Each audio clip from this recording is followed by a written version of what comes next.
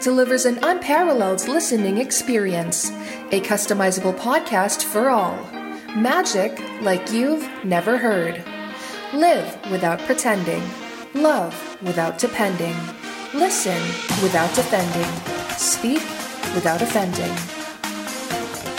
Hi everyone, I'm back with the Season 2 of Earpods, Earpods Pro. Madami akong good news para sa inyo and madami din akong surprises na inihanda para lang sa inyo sa aking mga listeners. Before tayo mag-start, formally, I just want to say thank you first to Cutprint Podcast Network for giving me an opportunity, giving me a platform to share my creativity and my craftsmanship. Thank you so much kay Podmother. Thank you so much po for this opportunity. I want to also thank my friends who try their best to support me in every way they can. And special shout out sa kanila, Zed, Leo, Lian, Clarence, Mark. Thank you so much for supporting my podcast. And I know some of you would take their board exams. Good luck. I know na makakapasa kayo and maybe one of you or all of you would be able to become top 1 or be top notchers. Yun. Shout out then to our listeners all over the world. Madami ng countries. Earpods is already well known in other countries. Madami nang nakikinig. That is why thank you so much to my listeners. That is why I have planned many great things for this podcast since every episode will be jam-packed and we will have a lot of guests. Yan ang isa sa mga surprises ko. One of my surprises is we will have a lot of guests on the upcoming episodes of Season 2. And you may notice that we have changed the logo, the color, the lettering, or we didn't really change but we will have added some word on the name of Earpods, which is the word Pro. Katunog siya ng Earpods Pro. For me, it's time to have a refresh. Kumbaga maging refreshing siya sa mata ng tao na we are Season 2 and there's a lot that will be going on. The logo has its own meaning. Every color, we will talk about anything that is under that spectrum. For the lettering, looks like futuristic since we're going to talk about future. We're going to talk about things that would help us in the future. And for the word pro, so I added the word pro because we're going to talk about professions, jobs, professionals, and this will help us to have an open mind when it comes to different jobs. It would clarify things that we think it is, but it is not. That is why I added the word pro, since most of us are professionals. We're working in a white-collar job or blue-collar job. We're going to tackle that, or we're going to talk about that in the upcoming episodes. As what I mentioned, for this Season 2, we're going to talk about that. That's why, ang una kong naisip na pag-usapan natin, na gusto kong ipakilala sa inyo is my own job, my own industry, or my own expertise. And that would be BPO. So it's business processing outsourcing. So BPO or call center.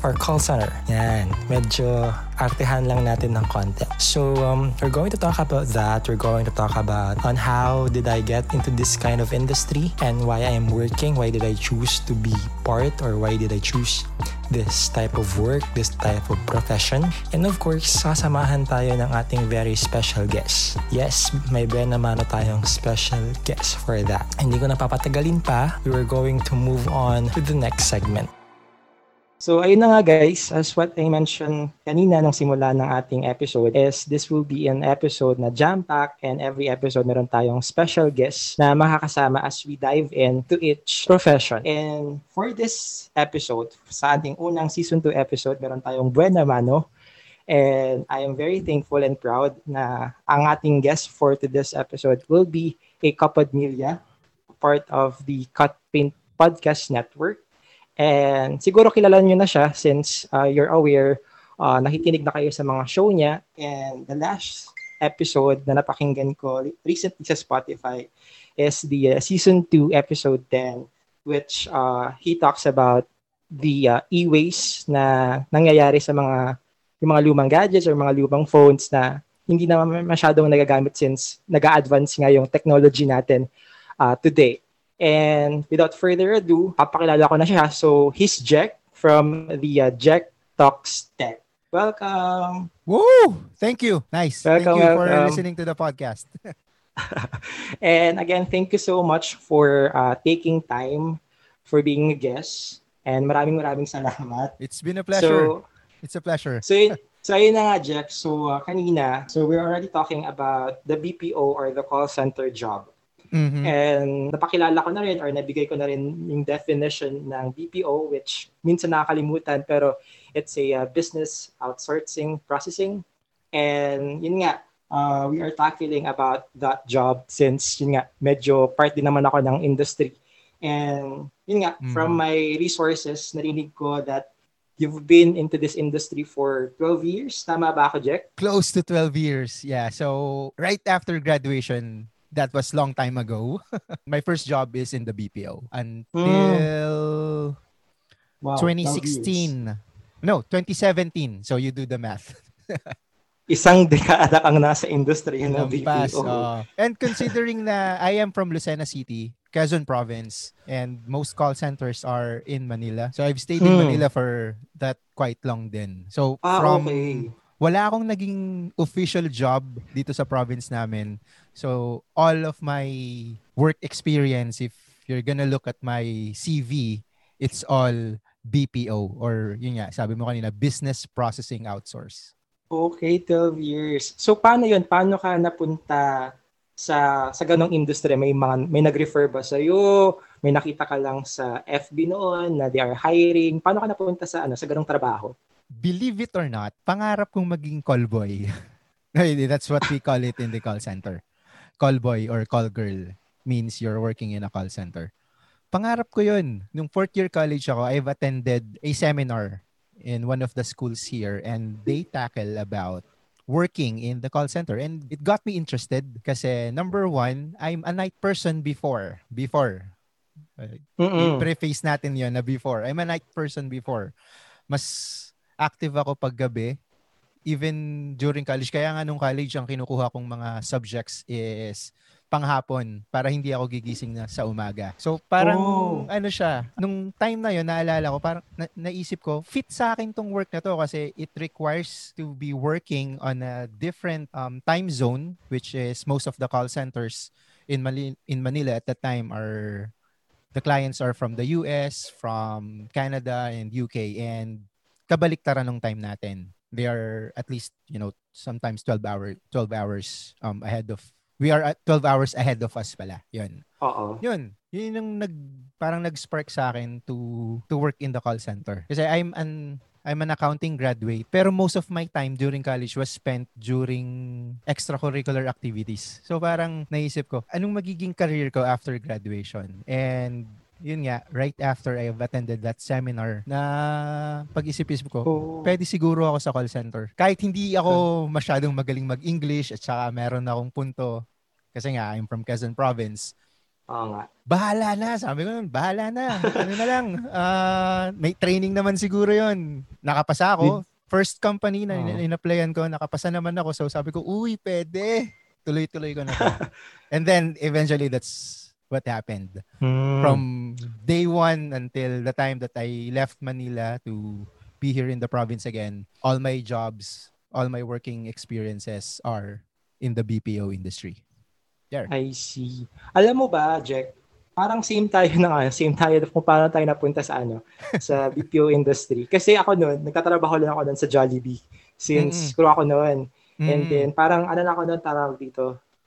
Sa mga hindi pa po nakakarinig or nakakaalam, I am a former seminarian. So, yun nga, medyo kailangan ko lumabas ako for some reason. And yun yung naging parang ang ganda lang kasi call center, tapos nasa office, aircon, parang gusto ko magtrabaho dyan. And what happened is, ang nangyari nun, since sa Jollibee ako, ang mga customers namin puro mga call center agents. Tapos kapag naririnig ko sila, ay, ang ganda naman, parang parang nakakainganyo. And nag-i-English pa rin kahit oo, nag-English pa rin.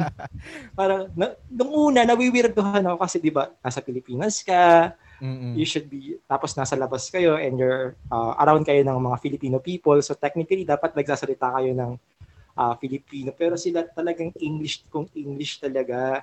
And duda ko yun? Duda ko newbie yun. Baguhan. Tapos ano pa, nakakamangha kasi yung mga iba may accent pag nag-i-English sila. So, parang wow. Yeah, Parang they're gusto ko working din in a ganun. call center. Parang ganun.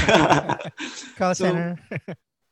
tapos mostly yung mga professor ko sa sa seminary, nung lumabas sila, ang naging trabaho talaga nila is call center agent. Tapos sinubukan ko lang, tapos sige yun, pumasa naman. Though kahit nakakaba kasi yung tanungan sa interview, parang hindi yun madalas tinatanong sa other type ng trabaho. So yun lang. Saka Doon ako nakakatakot na. yung mga interview questions sa call center Oo, kasi mas sobra. kung yung mga nakita mo sa fast food na nag-i-English, what more if you're an HR person or a team lead or a manager interviewing an applicant, di ba? Oo, tapos ang rule pa, since English ang interview, ang sagot in English din. So talaga, kumbaga, nagra-rumble na lang yung mga words ko nung ini-interview ko. Pero thankful ako nakapasa ako. Dun sa interview, lumalabas yung lahat ng mga flowery words. Actually, Sobra. supposed to be, lahat ng may li, lumalabas. Oo, totoo yan. Pero since, apat na company na pala. Ikaw ba, nakailang company ka sa 12 years na yun? Wow! Brings back to memory lane, ha? Pwede ko bang sabihin yung mga companies? Or wag na lang? Pwede naman, siguro. Sige. So, first call center ko is Convergys. Uy, medyo malaki Malaki sila siya ngayon, at the sige. time, yeah. Oo. As far as I remember, they are claiming that they are the number 1 BPO company in the Philippines at that time. Ay, So, parang may iba ako naririnig na company, iba yung number one. so yun. So Convergys. And then next company is 24/7 if you're familiar. Kasi they offer Australian account. So Parang gusto ko yung account na yan. Yun, maganda siya kasi morning shift. So hindi siya graveyard. Australia right now is just 3 hours ahead of us. So kung ang pasok mo is, kung ang shift Australia time is 8 a.m., which is the normal business hours in Australia, adjust ka lang ng 3 hours. So, pasok ka ng 5, which is fine, di ba? Parang 5 o'clock to 2 p.m. Yun. So, kaya ako nainggan yung mag-transfer. Kasi nga, nabalitaan namin na yung mga ex-managers and higher operations dun sa previous company is naglipatan dun sa totoo yan. Sa bagong company. So, yun. So, isa ako doon sa mga nainganyo. And then afterwards, I got married during that time. So, nag-resign ako doon. Sayang nga eh. Kaya lang walang mag-aalaga ng anak ko eh. So, I stepped away for 5 months to take care of my kid. And then, when I returned back to Manila, Sutherland Global Services. I think they are still operating. Yes, they are. Yeah, Diyan nag-call center yung ate ko. Okay. Saan? Sa Taguig? Sa Kalayaan? Oo, sa Taguig. Okay. Kami yung nag-open nun. Originally, nasa Export Bank Plaza, yung Sutherland, yung company. And then, baka kabatch mo pa yung ate ko eh. Yung account namin, literal na kami yung unang gumamit nung building na yon. Wow. Kasi wala pang yun. Kayo yung wala pang mga amenities. Kami yung nagbinyag nung building. Wow. And then afterwards, nag-airline company ako afterwards. Nagsama kami ng wife ko dun sa company na yon. So, kaya ako nainggan yung sumama dun kasi nandun yung wife ko. And morning shift ulit. So, okay. Australian account ulit. So, yun. Afterwards, ayun na. Yung last is Tata Consultancy Services. I stayed there for almost 5 years. Yun. So, matagal din.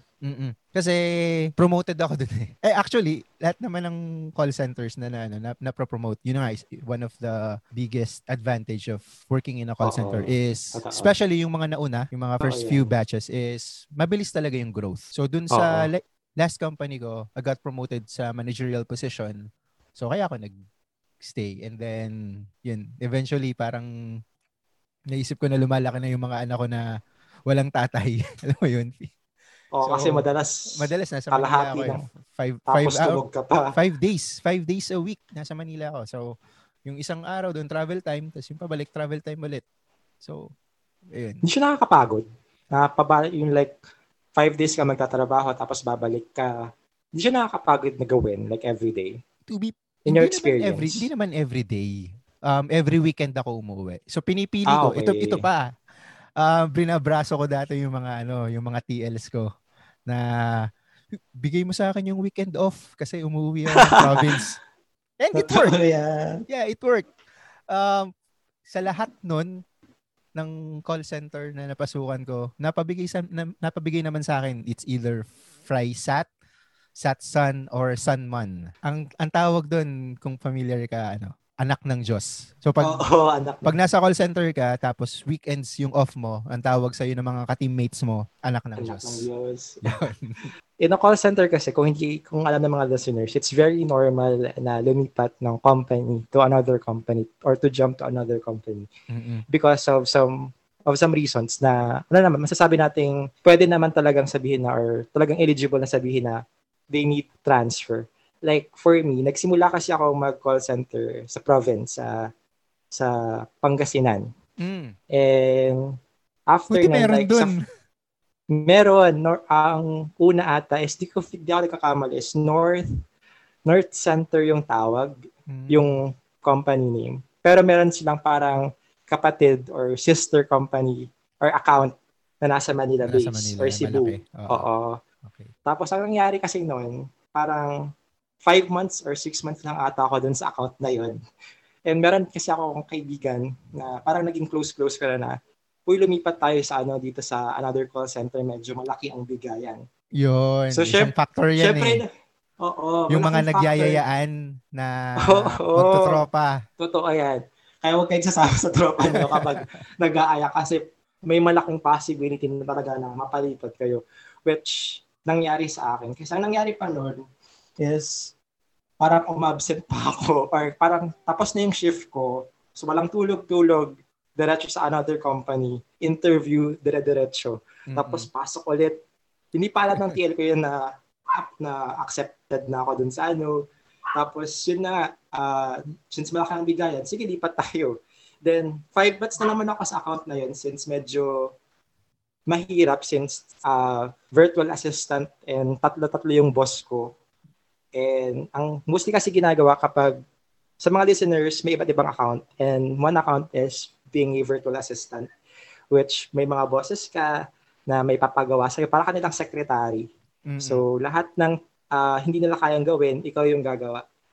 Kabilang na doon yung kontrata or mga paggawa-gawa ng website. And in fact, wala akong alam sa mga ganun since hindi talagang wow. Hindi ba siya tinuro during training? Tinuro naman, pero alam mo yung, syempre, let us say, lahat naman ng training is, lahat sila fast-paced. Diba? Wala naman kasing 1 week na training eh. May 2 weeks, pero sa 2 weeks na yun, sa 8 hours na magkakasama kayo, fast-paced talaga, hindi pwede yung, sa whole week, isa lang yung subject na pag-uusapan. So, ayun, medyo nahirapan ako doon. So, nag-Manila ako. Nag-transfer ako sa Manila. Ang sabi ko pa doon sa parents ko na ganito ganyan, I want to live on my own. Ako naman napunta ako sa Manila and my third company, bawal ata sabihin even though wala na ako doon. Sa naman siya sa Makati din. And financial account. Nagtagal ako for 2 years. And bakit ako lumipat to my current company is because may nag-aya. Yun. Oo. Babalik na naman tayo dun sa isang factor na may nagyayang teammate. Oo, at saka maganda rin ang bigayan at saka HMO. Malaking factor ang HMO sa mga call center agents. Of course. Nila yan. And that's also one reason kung bakit ako nagtagal dun sa last company ko is because maganda yung bigayan.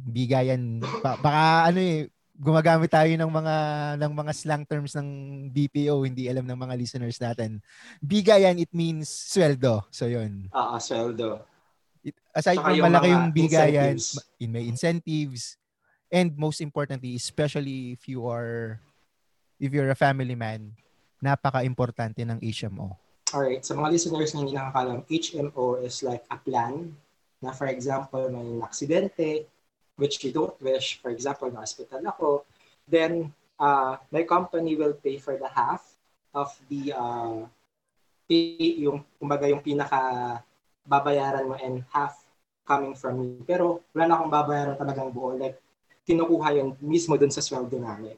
So it's very important, lalo na if malaki. Or just Minsan something full. to add, yung ibang Asia mo covers 100%.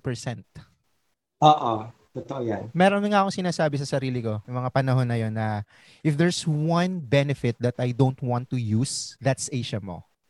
Kasi pag ginamit mo yung Asia mo, ibig sabihin, nagkasakit ka o na-aksidente ka, which we don't want to happen. And malaking factor yung HMO, lalo na kapag ito ng job interview. Kapag ang isang job interview pa lang may mga nagpipit na kasi pangit ang HMO. So, it's very important na sa isang company. Doon mo rin malalaman na yung company talaga would talagang maganda siya because they give magandang plan for the HMO. So, it's very important. Alam ng mga call center agents yan kung gaano and some companies are even offering coverage to your dependents. So, katulad ko, I have a wife. So, covered yung wife ko. And then, at that time, I have 2 kids. Covered yung 2 anak ko. And then, ang maganda pa dun sa Asia mo namin, up to 2 million each. Wow! Each. Sana all. Yun.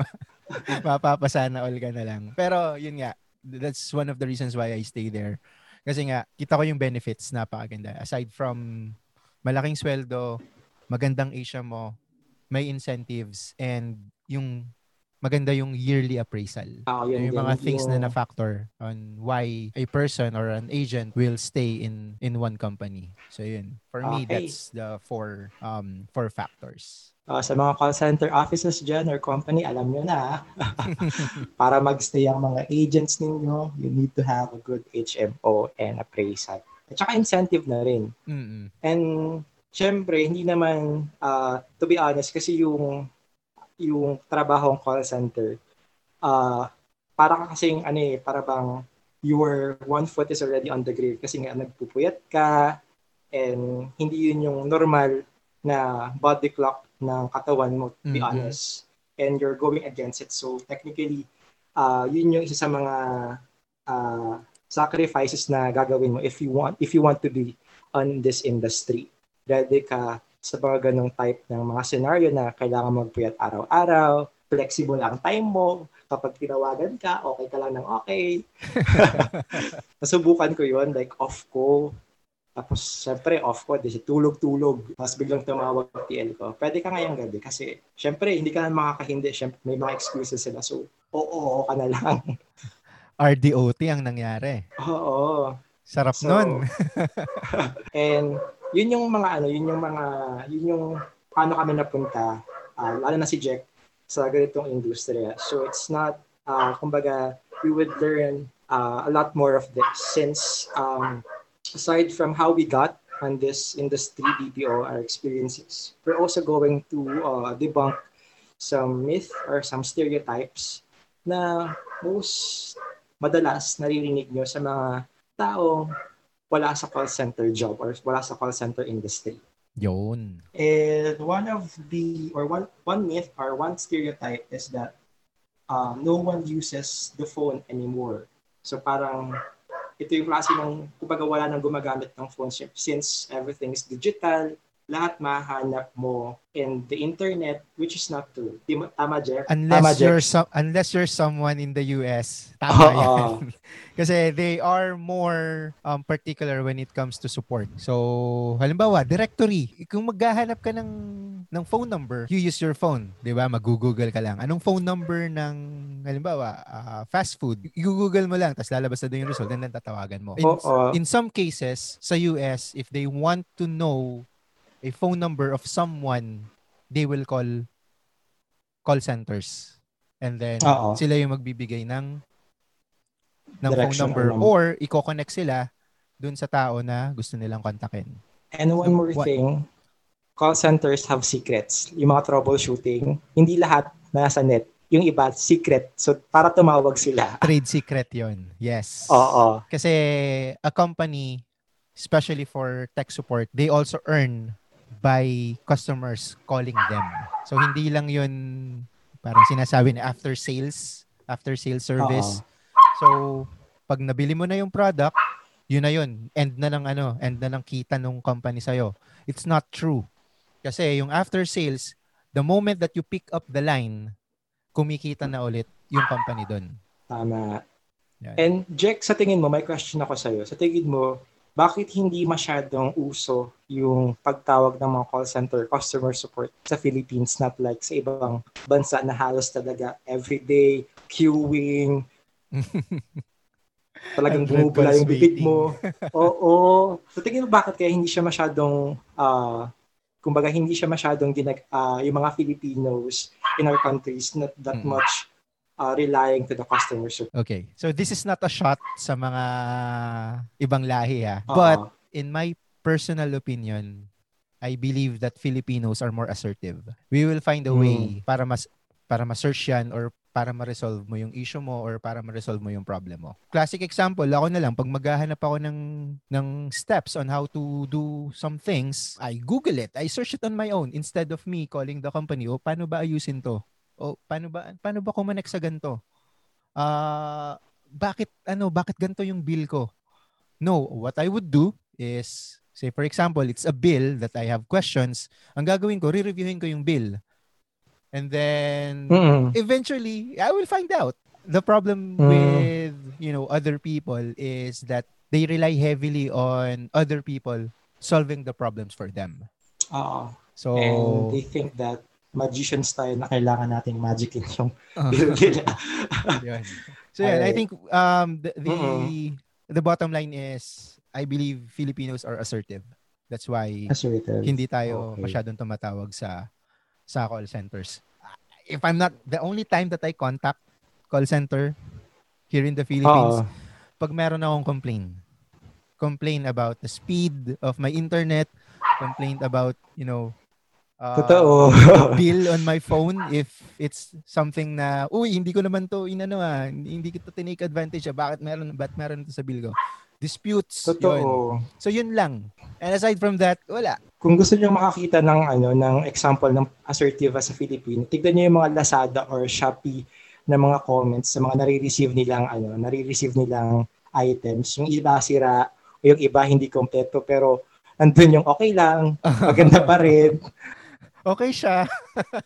Pero kapag sa sa ibang bansa, complain grabe. Sure yun. Complaint pa rin yun. Sure yun. Kasi I work sa isang account na ito number 1 online auction account. Hindi ko na sasabihin kung ano yung account na yun. Pero lahat ng mga calls namin or chats or emails is complaints about the product that they receive.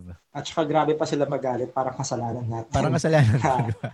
You work for the company. You should know how to solve it. Parang mga ganun. Oo, totoo yan. Kaya dyan napapasok yung myth number 2 na agents don't care about customers. That is 50-50. Okay. Ito personal experience. Sige. Every time na may papasok na call, na chat, or na email, sakyo ko. Doon sa desk ko, attach na ako doon sa customer. Kasi hindi ko sinasabing magaling akong call center agent. I'm just doing my job. I'm paid to do it and that's my way of living. But that's true. I make sure na 100% of my effort will be put on that particular concern. I make sure I'm not gonna make daya on my AHT. Hindi ko siya nininjahin. Hindi ako mag-o-ox. Kasi nga, I'm paid to do that job. So if kung pepetics ka, maybe call center is not for you. Parang ganun. Alam natin yan. May mga teammates tayong ganyan na papasok tapos hindi naman ibinibigay yung full effort nila. That separates a good agent from a not so good agent. So yun. Ako 50-50. I care about the customers 100%. Ako 50-50 50-50 because may reason ako. Sige. One is that kasi one rule yan yan yung pinakaunang rule if you want to be in the call center or BPO industry is you need to have empathy to our customers. Yep. Kasi nga if you want hindi naman sila tatawag if wala silang issue. They are calling because they need help. And exactly. Tayo yung taong kailangan nila to provide that help. Now, paano siya nagiging 50-50 in me? 50-50 if like for example, yung customer ko nagsisinungaling. Or if yung customer ko, wala akong sinasabi, wala siyang, kumbaga hindi pa niya nasasabi yung concern, dinumura na ako, or as in talagang dinedegrade yung pagkatao ko. That's, parang nandun na yung, kumbaga parang, gusto kitang tulungan, yes, alam ko yung frustration mo as a customer, ba't ka tumawag. Pero, kumbaga, as much as I wanted to help you, you need also to cooperate with me. Mm-hmm. It's a two-way lagi. Hindi pwedeng si customer lang palagi yung nagbibigay ng ano. You also need to be on that particular situation. You need to imagine na paano pag ako yung naka-experience nung na-experience ni customer.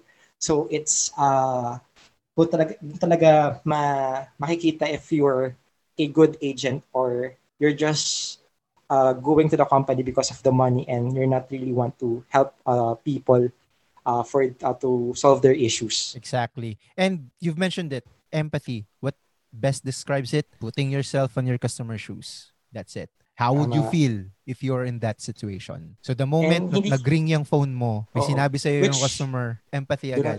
Put yourself on their shoes so that you would understand where they are coming from. Yun. Pero I cannot also blame other agents din na they tend to minsan magalit. Kumbaga, irate si customer, dapat mas irate ako. So, hindi namin, wala tayong mabiblame customer, doon. Karen ka din.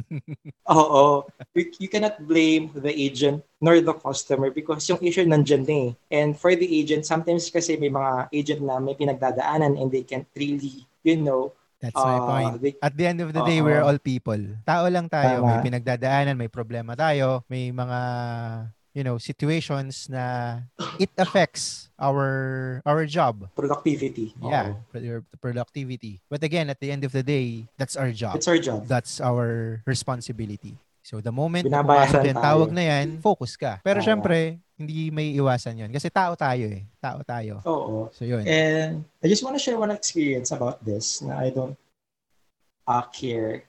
May customer ako. Di ko na sasabihin ko anong account. Pero ang nangyari kasi is, he's not really following the instructions ko ano yung binibigay ko. As in, sinabi ko like na nakapagbigay na ako ng naset ko na expectation, ganito yung mangyayari just in case na tinurn on mo or tinurn off mo. Mm-hmm. And hindi siya nakinig. And ang nangyari is parang nagkaroon ng sunog sa bahay nila. Ooh. Oo, which is talagang natakot ako kasi syempre customer mo yun, it's your responsibility na safe yung customer mo na walang damage na mangyayari. Mm-mm. Kasi talagang takot ako noon, talagang TL. Yung customer ko nasunugan. Call 911. Oo, as in talaga. And talagang galit na galit talaga siya sa akin kasi parang, yun nga, which is, sa isip ko, sinisisi ko siya kasi it's not my fault, hindi ka sumunod. Pero nandun pa rin yung willingness ko na nasa safe, kumbaga safe si customer na lahat ng help is makuha niya. Mm-mm. Kasi yun pa rin yun satisfactory pa rin ng customer yung gusto mong makuha by the end of that call. And totoo yun. Ikaw ba may experience ko bang ganun? Yung mga customers na nasusunugan or kaya mga... Wala namang sunugang naganap sa career ko. Pero, meron akong isang call na hindi ko malimutan until now. Credit card. Oy, mahirap yan. Grabe. Andun na siya sa cashier magbabayad. Oh my God! The card was declined. Oh my God! For the call. Sige. Oh. So, may ano yan. May twist yan sa dulo. So, pagtawag pa lang niya, irate na siya. And unfortunately for me, I'm the one who took the call. And it's my first call of the day. And it's my parang first day on the job. Imagine the circumstances. Okay. Card holder siya, pero secondary. Secondary card holder. So, di ba, if you're a card holder, merong primary, may secondary, or what they call supplementary. Secondary card holder lang siya. So, automatic, the system will call the primary account holder, which is yung asawa niya. So, syempre, pag tawag ng system, pinili nung asawa niya, I want to speak to an agent, blah, blah, blah. So, kumonek yung call. Kumonek yung Oo. call dun sa teammate ko. So, syempre, sasabihin niya, no, I don't recognize that charge. Ay, oo. Sasabihin niya, hindi niya alam na ginagamit ng asawa niya yung card to purchase. And then, so, hindi namin alam na yung primary, kausap ng teammate ko, tapos ako, kausap ko yung gumagamit mismo ng card. Oo. Alam mo yung binibili? Oo. Take a guess. Groceries? Malayo. Or malayo? Malayo. Device? Hindi rin. Ito, sabihin ko na. It's a ring, a surprise one for their anniversary. Oh my God! That's the twist. So, halimbawa, imagine mo yung sarili mo, bumibili ka ng regalo para sa girlfriend mo. And then, apparently, you share the same credit card company or you're a supplementary. Tapos, isusurprise mo yung girlfriend mo or asawa mo with a ring, a diamond one. To Seryoso? be specific. Yes! And then, sasabihin nung credit card company mo na, oy, ikaw ba yung gumamit nito? Bumibili ng diamond ring sa Jules. Grabe! Galit yung kausap ko. Kasi, number one, napahiya siya. Mataas yung credit limit niya Kayang-kayang bilhin yung diamond ring na yan. Oo, kahit sino naman. The problem is, it's a surprise anniversary gift for his wife. And then nalaman na, since tinawagan siya nung VRU or voice response unit ng credit card company, nalaman na ngayon nung isusurpresahin or ni-surprisee yung surprise. Grabe. Ayan. Grabe naman yun. Hindi ko malimutan yung call na yun kasi, what if ako yung gumawa nun? Kasi we have cards. Me and my wife has cards na ako yung supplementary. Siya yung primary. So imagine kung may bibilin ako na magno-notify sa kanya, especially now na, alam mo yun, tinetext ng mga credit card companies dun sa phone number registered to the account. Yung activities. So imagine pag may binili akong surprise, tapos magte-text sa wife ko, hindi ko na siya gagawin. Grabe. What a story. Pwede na siyang ipano kay, MMK. Kay Jessica Soho. Jessica Soho. Tapos, yun nga, medyo may mga scenarios talaga na normally nangyayari talaga in a call center world na may tatawag talaga na akala mo medyo weird yung issue or talaga, pero may talaga, may rason kung bakit sila galit, may rason kung bakit sila frustrated dun sa issue nila. True. So, mahalaga na it's important sa trabaho namin as a call center na malaman yung root cause ng issue. Because without the root cause, we will not be able to, solve the issue itself. Hindi namin matutulungan si customer. So, and dyan napapasok yung myth number 4 na call centers are not productive. Like, they are just there to sit, like, nakaupo lang sila, tatawag, sasagot, tapos na, yun na. Which is not true. Di ba, Jack? Isa lang sagot ko dyan Sabi ko nga kanina sa audience natin, I am an accounting graduate. Ano yung ginagawa ko sa isang credit card company? Medyo close, di ba? Medyo close. Medyo close. Medyo close. Accounting, credit card, finance. That's fine. Oo. Pero, meron akong mga teammates na undergrad. Meron akong mga teammates na HRM graduates. At meron akong mga teammates na nurses. Kasi yung batch namin, yun yung boom ng nursing What are they doing sa isang finance account? 'Di ba? Yun na nga. Napakahirap nun. Napakahirap ng adjustments, especially if you don't have a background. Now, totoo.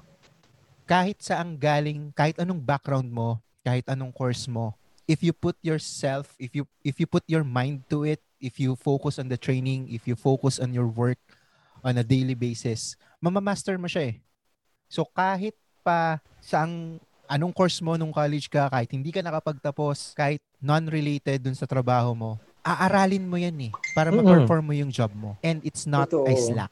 Sorry, totoo yan. Hindi siya basta-basta. Hindi ka basta-basta uupo lang, kakabit mo yung headset mo, magda-dial ka kung outbound ka or mag-iintay ka ng tawag at sasagutin mo yung mga problema ng mga hindi mo kakilala. It takes time to master those things, especially if, mahirap yung account. it takes Lalo time. na toxic yung account. Yan, isa pa yan. Kung toxic yung account. It takes time for you to be a specialist dun sa ginagawa mo. And hindi yan makukuha na pag upo-upo lang. Hindi yan makukuha kung wala kang ginagawa. Totoo yan. So as an agent, And mag-i-invest ka talaga ng time, mag-i-invest ka ng sarili mong resources on how to improve yourself, on how to be good at what you do. Totoo yan. And one more thing is, sa production floor, it's always a saying, or it's number one, it's a rule na kailangan mong ipaglaban yung upuan mo. Kasi sa call center world, mahalaga ang numero. Kapag wala kang numbers or pangat ang numbers na nabibigay mo, it's bye-bye. You're dispensable. So, dispensable ka. Kasi every day laging open laging hiring ang isang call center agent. May mga araw-araw may makikita kang bagong trainee na papasok sa production floor, and they can snatch your chair away from you. So kailangan mong pangalagaan yung upuan. Not literally, since may mga times na talaga nag-aagawan ng upuan. Pero figuratively, you need to fight for your own chair, or else wala. Babay ka sa call center world. Yan, sabi mo yung numbers. Isa pa yan. Hindi mo makukuha yung mga numbers na target if you're just slacking. Paghihirapan mo yan. Number one. Totoo. For me, ang number one stat is customer satisfaction. CSAT. Kasi diyan pag tumawag yung customer mo, napasaya mo siya, possible na pag nag-survey yan, bibigyan ka ng CSAT. Ibig sabihin na resolve mo yung problem. Masaya yung client mo, masaya yung customer mo. Totoo. Second, and to those listeners lang, for yung mga pinag-uusapan namin, yung mga language namin like CSAT or DSAT, for CSAT din yung mga customer satisfactory na after ng call, may mga maririnig sila na, do you want to take a survey? Or mag-i-email sa kanila. Oo. And may mga times na napasaya mo si customer, natulungan mo siya, na-resolve yung issue, pero DSAT. Or minsan bad wala trip siya pa. dun sa company. Oo. Nangyayari yun talaga. Hindi may iwasan. To continue lang, number 2, paano mo ma-resolve yung isang problem or yung isang issue na masaya si client the shortest possible amount of time, which leads me to AHT, or average handling time. Average handling time, that's the time that you spent sa call. From the time you pick up the phone or the call. So yun. So may mga AHT grabe, may naranasan ako na fraud account, pero yung AHT 250 seconds. Ganun lang. Ganyan yung target. So you need... Maniwala ka, may call ako 3 hours. Isang call lang yun. Sa akin naman soup call. Parang 6 hours. Ay, mahirap yun. Nakapag-break na lahat yung mga agents ko. Nandun pa rin ako sa soup call. Hanggang mag-closing yung... Kasi grabe. May closing time kasi yung isang account na na-handle ko eh. So, close na siya ng 4 p.m. hanggang 4 lampas ng 4 p.m. nandun pa rin ako. 6 hours. Soup call. Kasi ayaw niyang ibaba yung phone. Sabi ko, gusto mong mag-break? Gusto mong tigil na tayo? Nope. I won't drop the call unless you resolve my issue. Unless I get an answer. That's true. And supervisor call na nga siya. So, sige, hayaan mo na. Hindi na ako nakapag-lunch nung time na yun. So, that's my longest call ever. Pero hindi yun against sa AHT kasi wala namang AHT yung mga TLs and managers eh. So, yeah, kaber lang. Wala akong productivity at that day. Kasi, napunta na lahat dun sa soup call na yun. Totoo yan. And to our listeners, totoong nangyayari yan na isang call tumatagal ng 3 hours, 6 hours, depending on the issue. May mga times na masaya si customer sa umpisa, pero habang tumatagal, nagagalit. And one of the factors is, lalo na sa mga ibang bansa, they want their issue to be resolved as soon as possible. Parang snap in a finger dapat. Masolve mo yung issue nila. And I think that's the reason why companies put AHT as a metric, as a stat. Kasi they value time. The more calls that a BPO company receives, the more money that they gain. So the more, the less time that you spend time on the call, the more money that you will produce for the company. Yun yung business side of things na yun. Kaya target talaga si AHT. Whether it's 2 minutes, whether it's 5 minutes, pag sinabi nung boss mo na ang target AHT mo is 5 minutes lang, you need to have an average of 5 minutes for the entire month. Totoo And yan. napakahirap niyang i-maintain, especially if you wanted customer satisfaction, resolution, or AHT. Parang yun eh. Totoo. Either mag-build ka ng rapport, which prolongs your average handling time, or resolve mo na lang agad yung call na yun. Yung issue. Diba?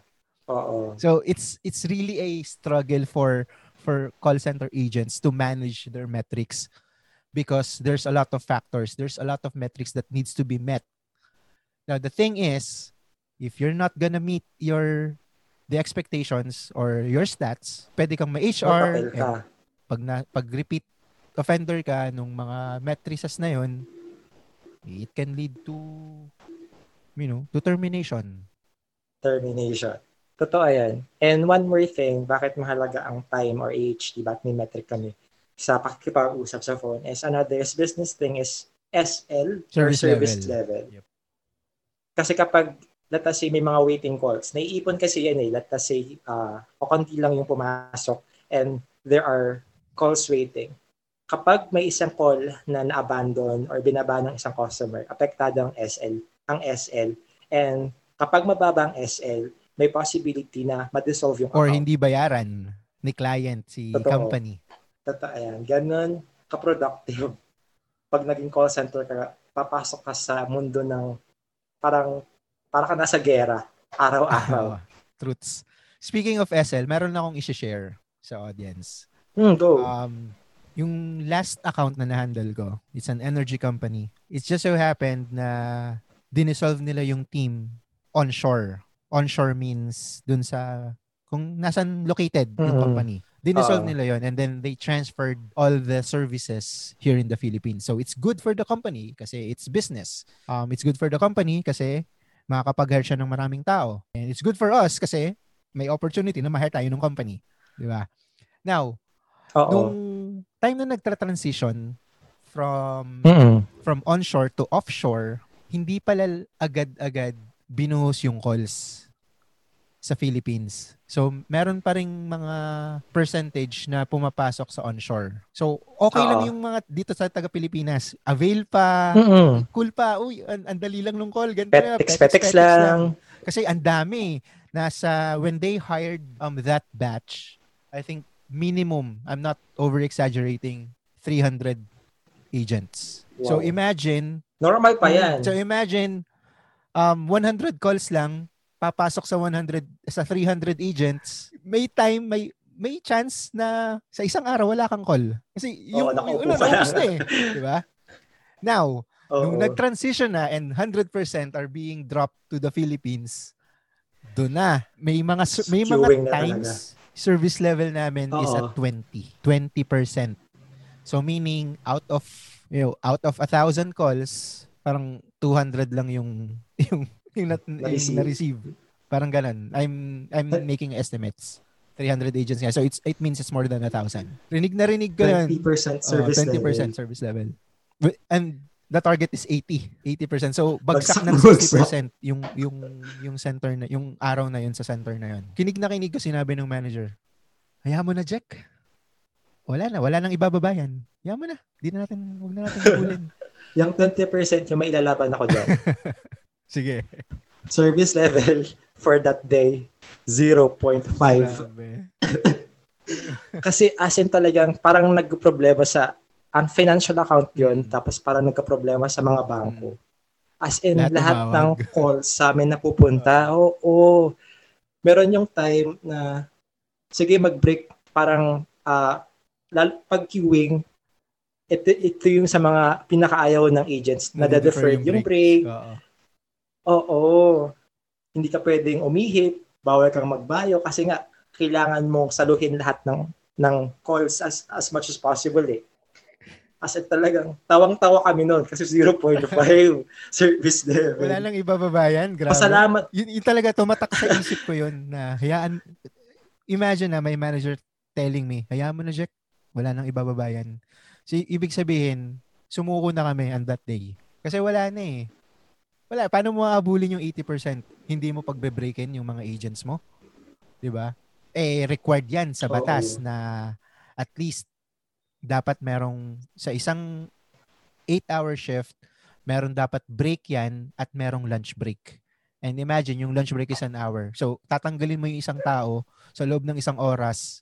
Imagine yung dami ng calls na madadrop because of that agent being on break. So, it's a matter of humanity or business. Business. So, yun sinabi sa akin ng manager ko, hayaan mo na, wala nang ibababayan. Bawi na lang tayo. The following day, same thing happened. Which is very, alarming na kapag sunod-sunod na ganun yung service. But I think it's normal for transitioning, especially, yun nga, 100% ng calls is binigay na sa offshore. So, and for sure naman, nabigla din yung mga agents na ganun pala. Pet. Kasi nag-training sila. Actually, kasama ako doon. Nag-training kami. Walang halos calls eh. So, tas wave 1 pa ako doon. So, wala. Napakasaya na pagpasok ko, parang 1 hour bago pumasok yung tawag. So, nabayaran nila ako for an hour before pa ako magtrabaho. Parang ganun yung nasa isip ko noon, time na yon. And then eventually nga, nung binuhos na yung calls sa offshore, ganun pala kadami. So, talagang pipili mo mag-break ka ba? Or ikaw na mismo yung susuko. Tapos, magaling na agent ka. Ito, isa pa. Pro tip sa mga listeners nating call center agents. Magaling na agent ka kapag naka-bio break ka na naka-hold lang yung customer mo. Totoo yan.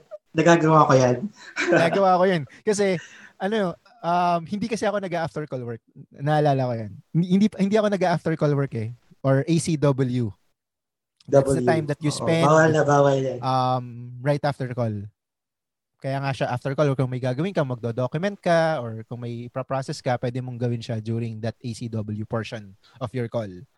And may time limit lang ang ACW na 1 minute or 2 minutes. Or else, tatawagin yung attention mo ng mga workforce management, di ba?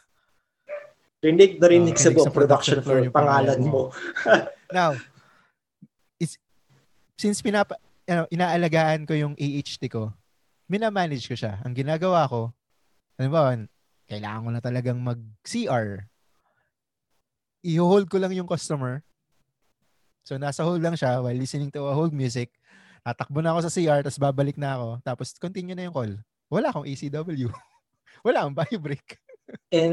Pero ang pinaka doon is dapat, sa hold kasi may hold time yan. Hindi pwedeng i-hold mo lang basta tumagal ng 5 minutes. Hindi. May mga hold time na 2 minutes lang. I think kaya nga, within 2 minutes, kailangan mong takbuhin ng CR. Kaya pepesto ko dapat malapit sa pintuan na malapit sa CR.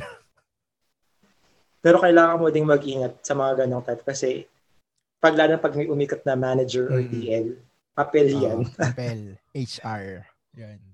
Yun ang pinaka-iniiwasan ng mga call center agents. Parang takot ng mga call center agents pag naririnig nila yung salitang HR or yung letters na HR, which is human resource. Diba? Human resources.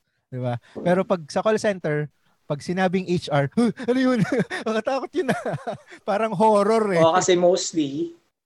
Kasi mostly, ibig sabihin, may ginawa kang mali, may mali sa call mo, or siguro promoted ka. Pero yung promotion kasi nasa parang 1% or 2% lang ng possibility. Siguro yun yung kailangan natin i-debunk ngayon na kung bakit horror yung HR.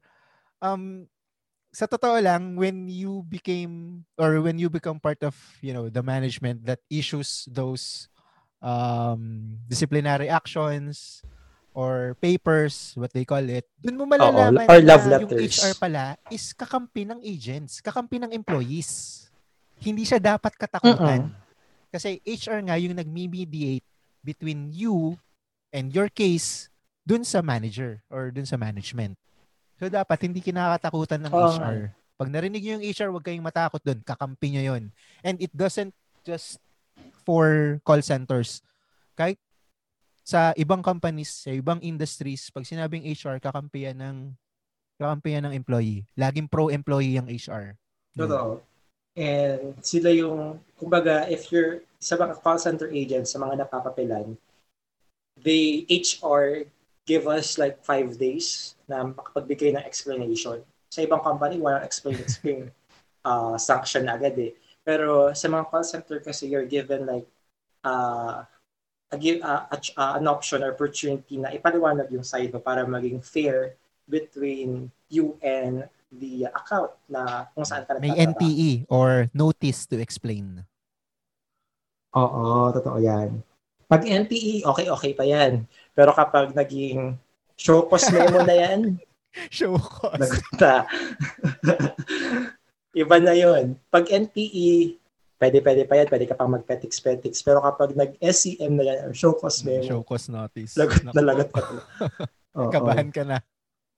Kasi it's either suspension yan or disciplinary. Yung disciplinary action, it's either suspension or termination. So kung yung suspension, okay lang. Kasi unpaid ka lang for the X number of days that you are suspended or you will not go to work. Parang ano yan eh, parang free VL yan eh, na unpaid pag suspended ka. Unpaid nga lang. Unpaid nga lang. Para siyang LOA. LOA or leave of absence. Yan. Leave of absence. Pero pag dumating sa point na termination, well, ano na, you have to find for another job, which is kind of difficult nowadays, especially during our situation. Though, continuous hiring nga yung mga call centers, left and right.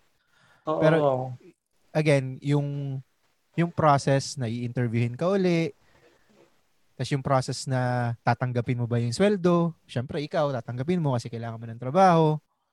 And then, ang pinakamahalaga for me is yung adjustment. Yung adjustment din sa travel time, adjustment din sa mga people around you, adjustment din sa account. So, galingan nyo na lang. Galingan nyo na lang para hindi kayo ma-terminate. Totoo yun. And of course, follow kung ano yung sinasabi sa inyo during coaching. So, sa mga listeners natin na hindi pa or may balak, when you've done something wrong, hindi pa yan mismo talagang papel na talagang NTE. Magsisimula yan sa coaching. Coach ka lang ng team leader nyo, na sa susunod, ganito yung gawin mo. Pero kapag naulit, syempre, yung degree ng sanction, tataas ng tataas. Nung sa akin kasi, marami ako naku-coach. Ito it's a challenge for me. How can you coach someone na ang violation is constant tardiness? Sige nga, tardiness. Paano may coach yun? Uy, gumising ka na maaga para hindi ka malate. Maaga. Uy, mag-taxi ka para hindi ka matraffic ka lang. Okay. Pero may ganyan na akong coaching. Ang kinoach sa akin, like for example, since late ka, gumising ka ng for example, trabaho mo 6 p.m. 3 p.m. gumising ka na. Tulog ka pa. Oo. Isa yun sa mga challenge eh. Especially nung morning shift na meron kaming shift na 5 a.m. 5 a.m. Kasagsagan pa ng tulog yun. Nasa REM ka pa yan. Di ba? So, ikaw, as an agent, ang pasok mo is 5 a.m. Kailangan at least, since wala pang traffic noon, mag-adjust ka mga 2 hours or 2.5 hours. Gigising ka na dapat na magpre-prepare ka, kakain ka, papasok ka sa trabaho. Hindi may iwasan na yung mga tardiness na andun sa early mornings compared dun sa mga late evenings. Kasi ang hirap gumising ng umaga. Alam nyo yan. So yun, isa sa mga challenges yan kung paano mo i-coach yung isang tao about, their habits. Kasi totoo naman na may mga times na nag-alarm pero hindi tumutunog. Ang alamat Totoo ng yun. hindi tumunog na Sa mga alarm. TL, Maraming beses nang sa mga gumamit yan eh. TL, totoo po yun. Daming beses ko nang narinig yan. Sir, TL, hindi kasi hindi kasi nag-alarm yung hindi tumunog yung alarm ko. Kinabukasan, ganun na Totoo naman. po yun. And siguro, ewan ko, di ko pa kasi na morning shift. Kasi pinakamaagang morning shift na napapasok is 4 a.m. Which is gumigising ako 12. Tagal ah. Ating gabi. Haba ng haba ng oo, preparation time mo. Para makatulog pa ako sa sleeping quarters ng may additional yun. Para sa hindi mo nakakaalam, sa mga listeners natin, every call center companies, meron silang allocated sleeping quarters. Sleeping quarters for agents para makatulog sila. Because sleep is life sa mga kagaya namin call center agent. Nag-VL kami, wala kami pinupuntahan na natutulog lang kami. Sleep is life. Seryoso. Oo. Diyan na pupunta yung yung myth natin. Myth number 5. Since 8 kasi to. So for the number 5 is, parang katulad din itong nauna, na working na call center is a mindless work. Which is not true. Tama, Jack? Kasi, in my own experience, una kong account is telemarketing. Outbound. So we need to call people to sell something. Kailangan naming magbenta. And wala akong kaalam-alam paano magbenta through phone. Through phone yun na, magbebenta ka through phone. And ang hirap nun kasi by the end of the day, meron kayong pipeline and mahalaga ang numbers pag sa outbound. Dahil telemarketing, dapat sa isang araw kung makalima ka ng sales, napakaswerte mo na. Or dalawa, isa, swerte mo na. And then, ang sunod na naging trabaho ko is VA or virtual assistant. Wala akong alam sa web design. Pero pinagawa ko ng isang website which hindi naman ako nag-aral ng IT or anything that comes into IT. And second is real estate. Anong alam ko sa real estate ng USA? Bahay. Wala akong kaalam-alam. And ang trading ko lang 1 week. It's kailangan kong kumbaga sa 1 week, kailangan kong matutunan lahat yun because malaki ang expectation ng mga dito si Americans sa mga Filipino people since they think that we're good na 1 week okay na, which is talagang nakakabaliw. And then my third account is a financial account. Hindi ako nakapagtapos ng accountancy or I never want math or accountancy kasi puro math yun. Pero napasok ako sa bangko. And sumasagot ako ng tawag na telling people na, hey, ganito yung nangyari sa card mo, bakit may fraud. Or nag-explain ka ng bill. Diba? Oo. So hindi siya, dyan ako na natitrigger eh. Pag naririnig ko yan na, sa call center lang naman nagtatrabaho yan. Hindi naman kailangan ng utak dyan. Which is very not true kasi kailangan ng utak. Every ounce ng brain mo kailangan. Kasi ito, ano natin sa podcast. Napakahirap mag-podcast kasi audio lang, di ba? Hindi, paano mo i-visualize sa mga listeners mo kung ano yung sinasabi mo without a visual aid? And that's the totoo same yan. when it comes to calls. Paano mo masasabi yung gusto mong sabihin dun sa kausap mo if hindi ka nila nakikita? Paano mo masasabi sa kanila na, hey, I'm doing great, na hindi nila nakikita yung facial expression mo?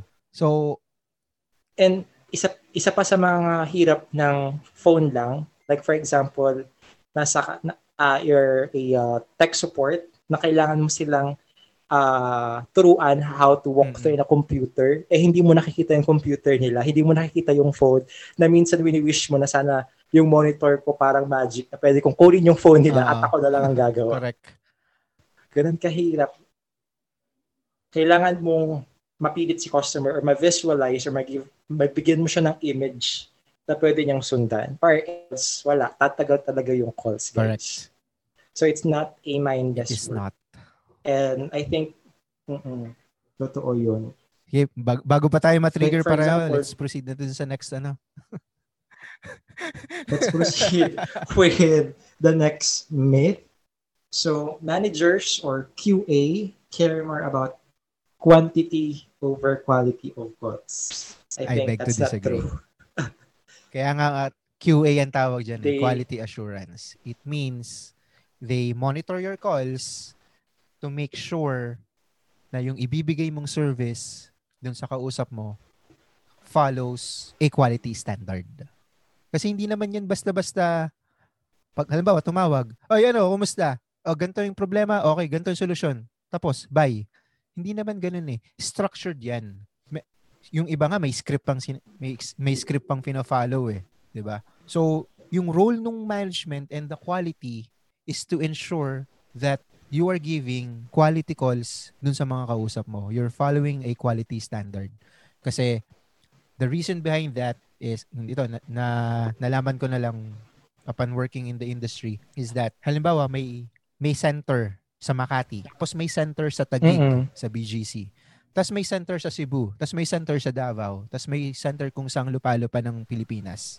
Pag ako yung client or if I'm the customer who called someone dun sa company, hindi ko naman alam kung saan call papasok yun eh. Kung saan lugar papasok. Sa Manila ba? Sa Makati? Sa BGC? Sa Cebu? Or wherever province the call center is located?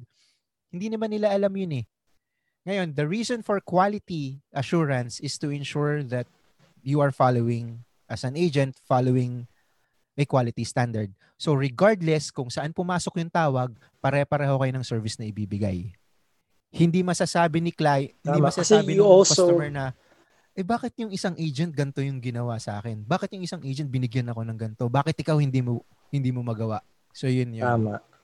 And all of you are representing one company or one account. Kaya dapat mahalaga yung consistency sa sinasabi nyo. Hindi pwedeng yung isang agent nagawa nga, bakit ikaw hindi mo magawa? Ibig sabihin, there's something wrong or there's a miscommunication between your tools or maybe your how to resolve an issue. And another thing is, kahit sabihin na natin naka 100 calls ka sa isang araw, pero yung isang call mo doon, nasigawan mo si customer, na mali ka ng the solution, oo, yung 100 calls na yon mawawala lahat yun. Walang kwenta yun kung isang call mo is hindi satisfied or si customer. Or yun pa yung call na na-audit ng QA. Tama. So, dapat consistent ka. Yun pa naman din yung nakakatakot minsan. Yung audit day or yung judgment day na tinatawag namin kasi you can be judged. Alam mo, pwedeng i-debunk din yun eh, yung audit day. Kasi being part of the management, wala namang audit day eh. Talagang siguro nagkakataon lang na yung araw na yun i-audit ka na. It's because kaya siguro nagiging audit day yun, naghahabol na yung QA nyo. Pero the quality assurance, Monday to Friday yan, all throughout yan. Minomonitor yung mga calls. Pero may mga agent din na matatalino. They, kumbaga, titignan nila kung anong araw mag-audit. Titignan nila kung sa next month, gano'n na naman yung araw. So, para makaligtas sila. And one more thing is, sa call center kasi, sa isang buwan lang yun may metrics kang dapat magawa. 1 month. And currently, share ko lang sa current cowork, currently may MTD for DSAT is 5. 5 na.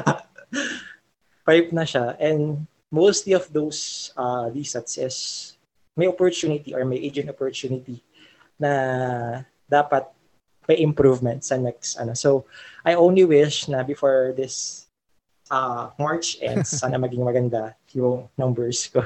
Kasi, syempre, hindi naman ikaw yung mapapagalitan eh pag numbers mo mababa or pangit.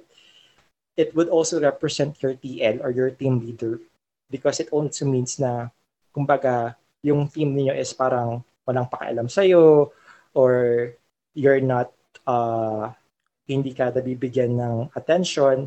So, ang din yan, it's matatamaan din is yung team leader mo as well, which is nakakahiya din kasi they're doing their best and you're not doing your part. Diba? So, yun yung... And that's where coaching comes into play. So, kung marami kang DSAT, tapos hindi ka na-coach masyado or hindi ka nabibigyan ng tips and tricks ng TL mo, well, it will reflect on him or on them.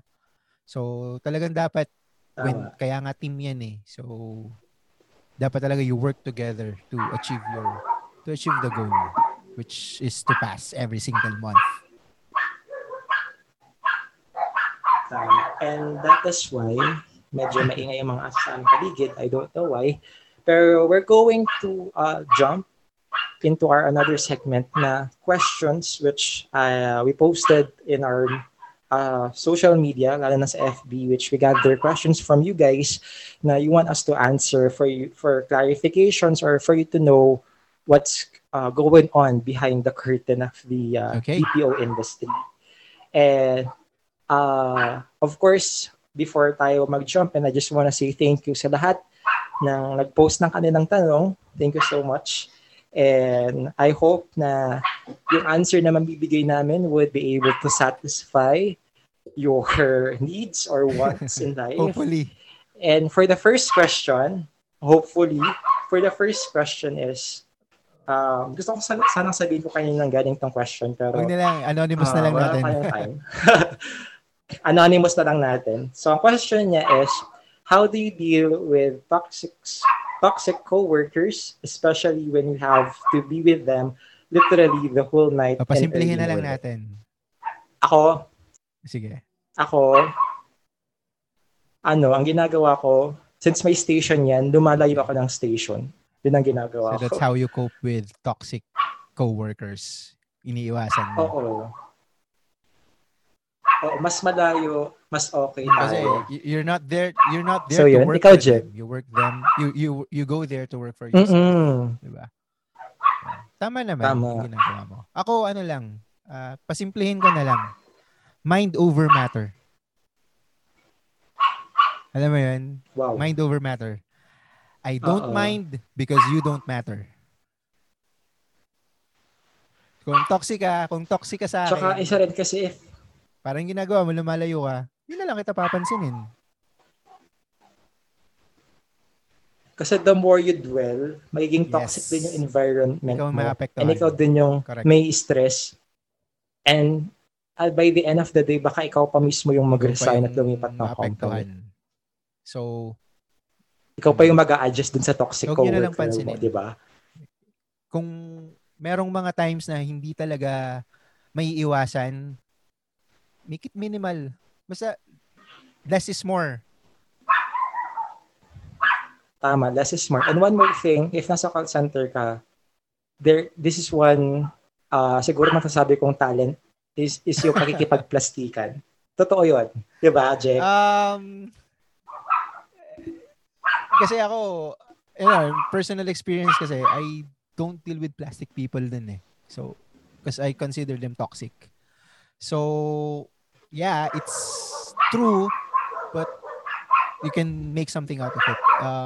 You can do something about it by, wag mo na lang pansinin. Kung alam mo plastic, wag na. Ayan mo. Ay, pabayaan mo na lang. Mauumay din yung mga yan. Magsasawa din yung mga yan makipagplastikan. Until such time na hindi ka na rin pansinin. So, better. Paano yun pagka-team mo? Marami ka namang ka-team eh.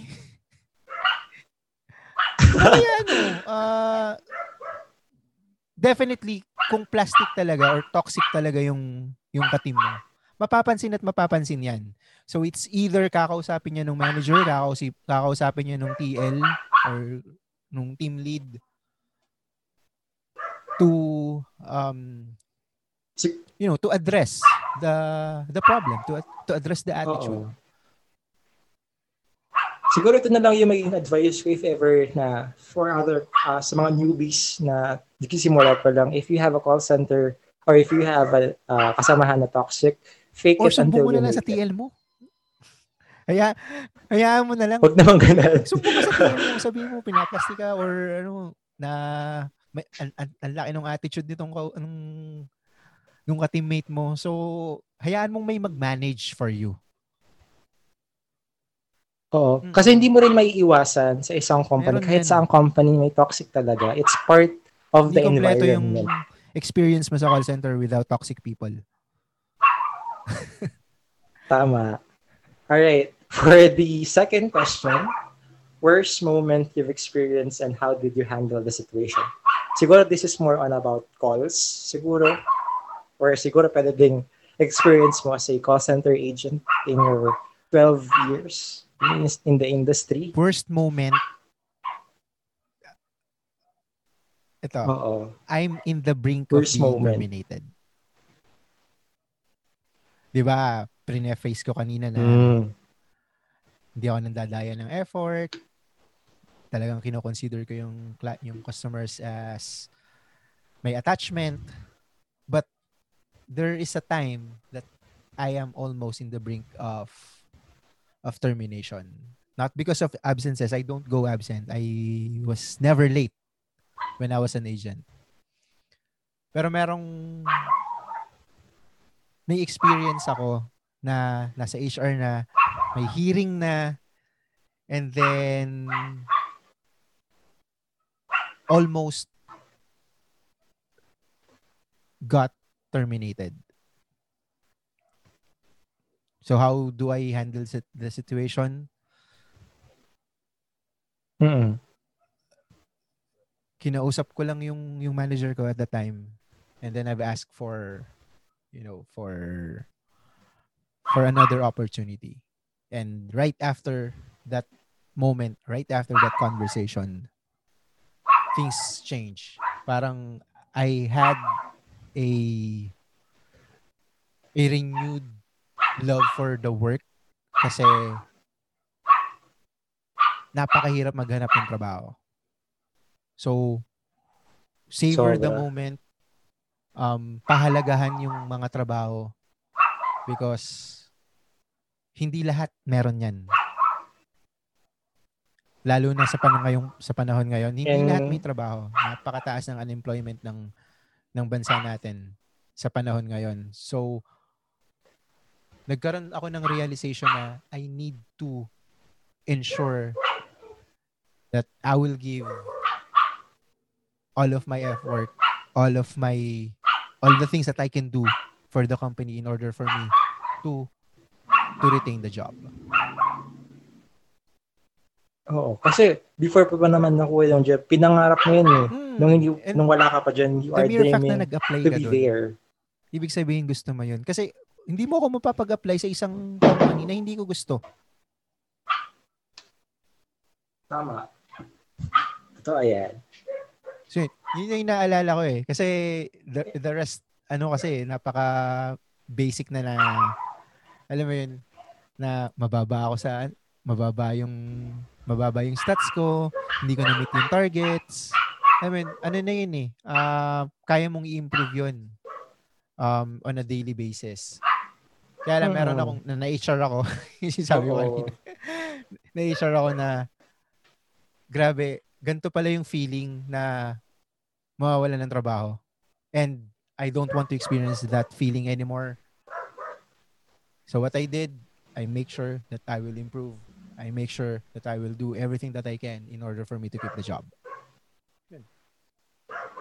Perhaps, galing. And so, totoo naman na you dream of the job, nag-apply ka, bakit mo sasayangin, di ba?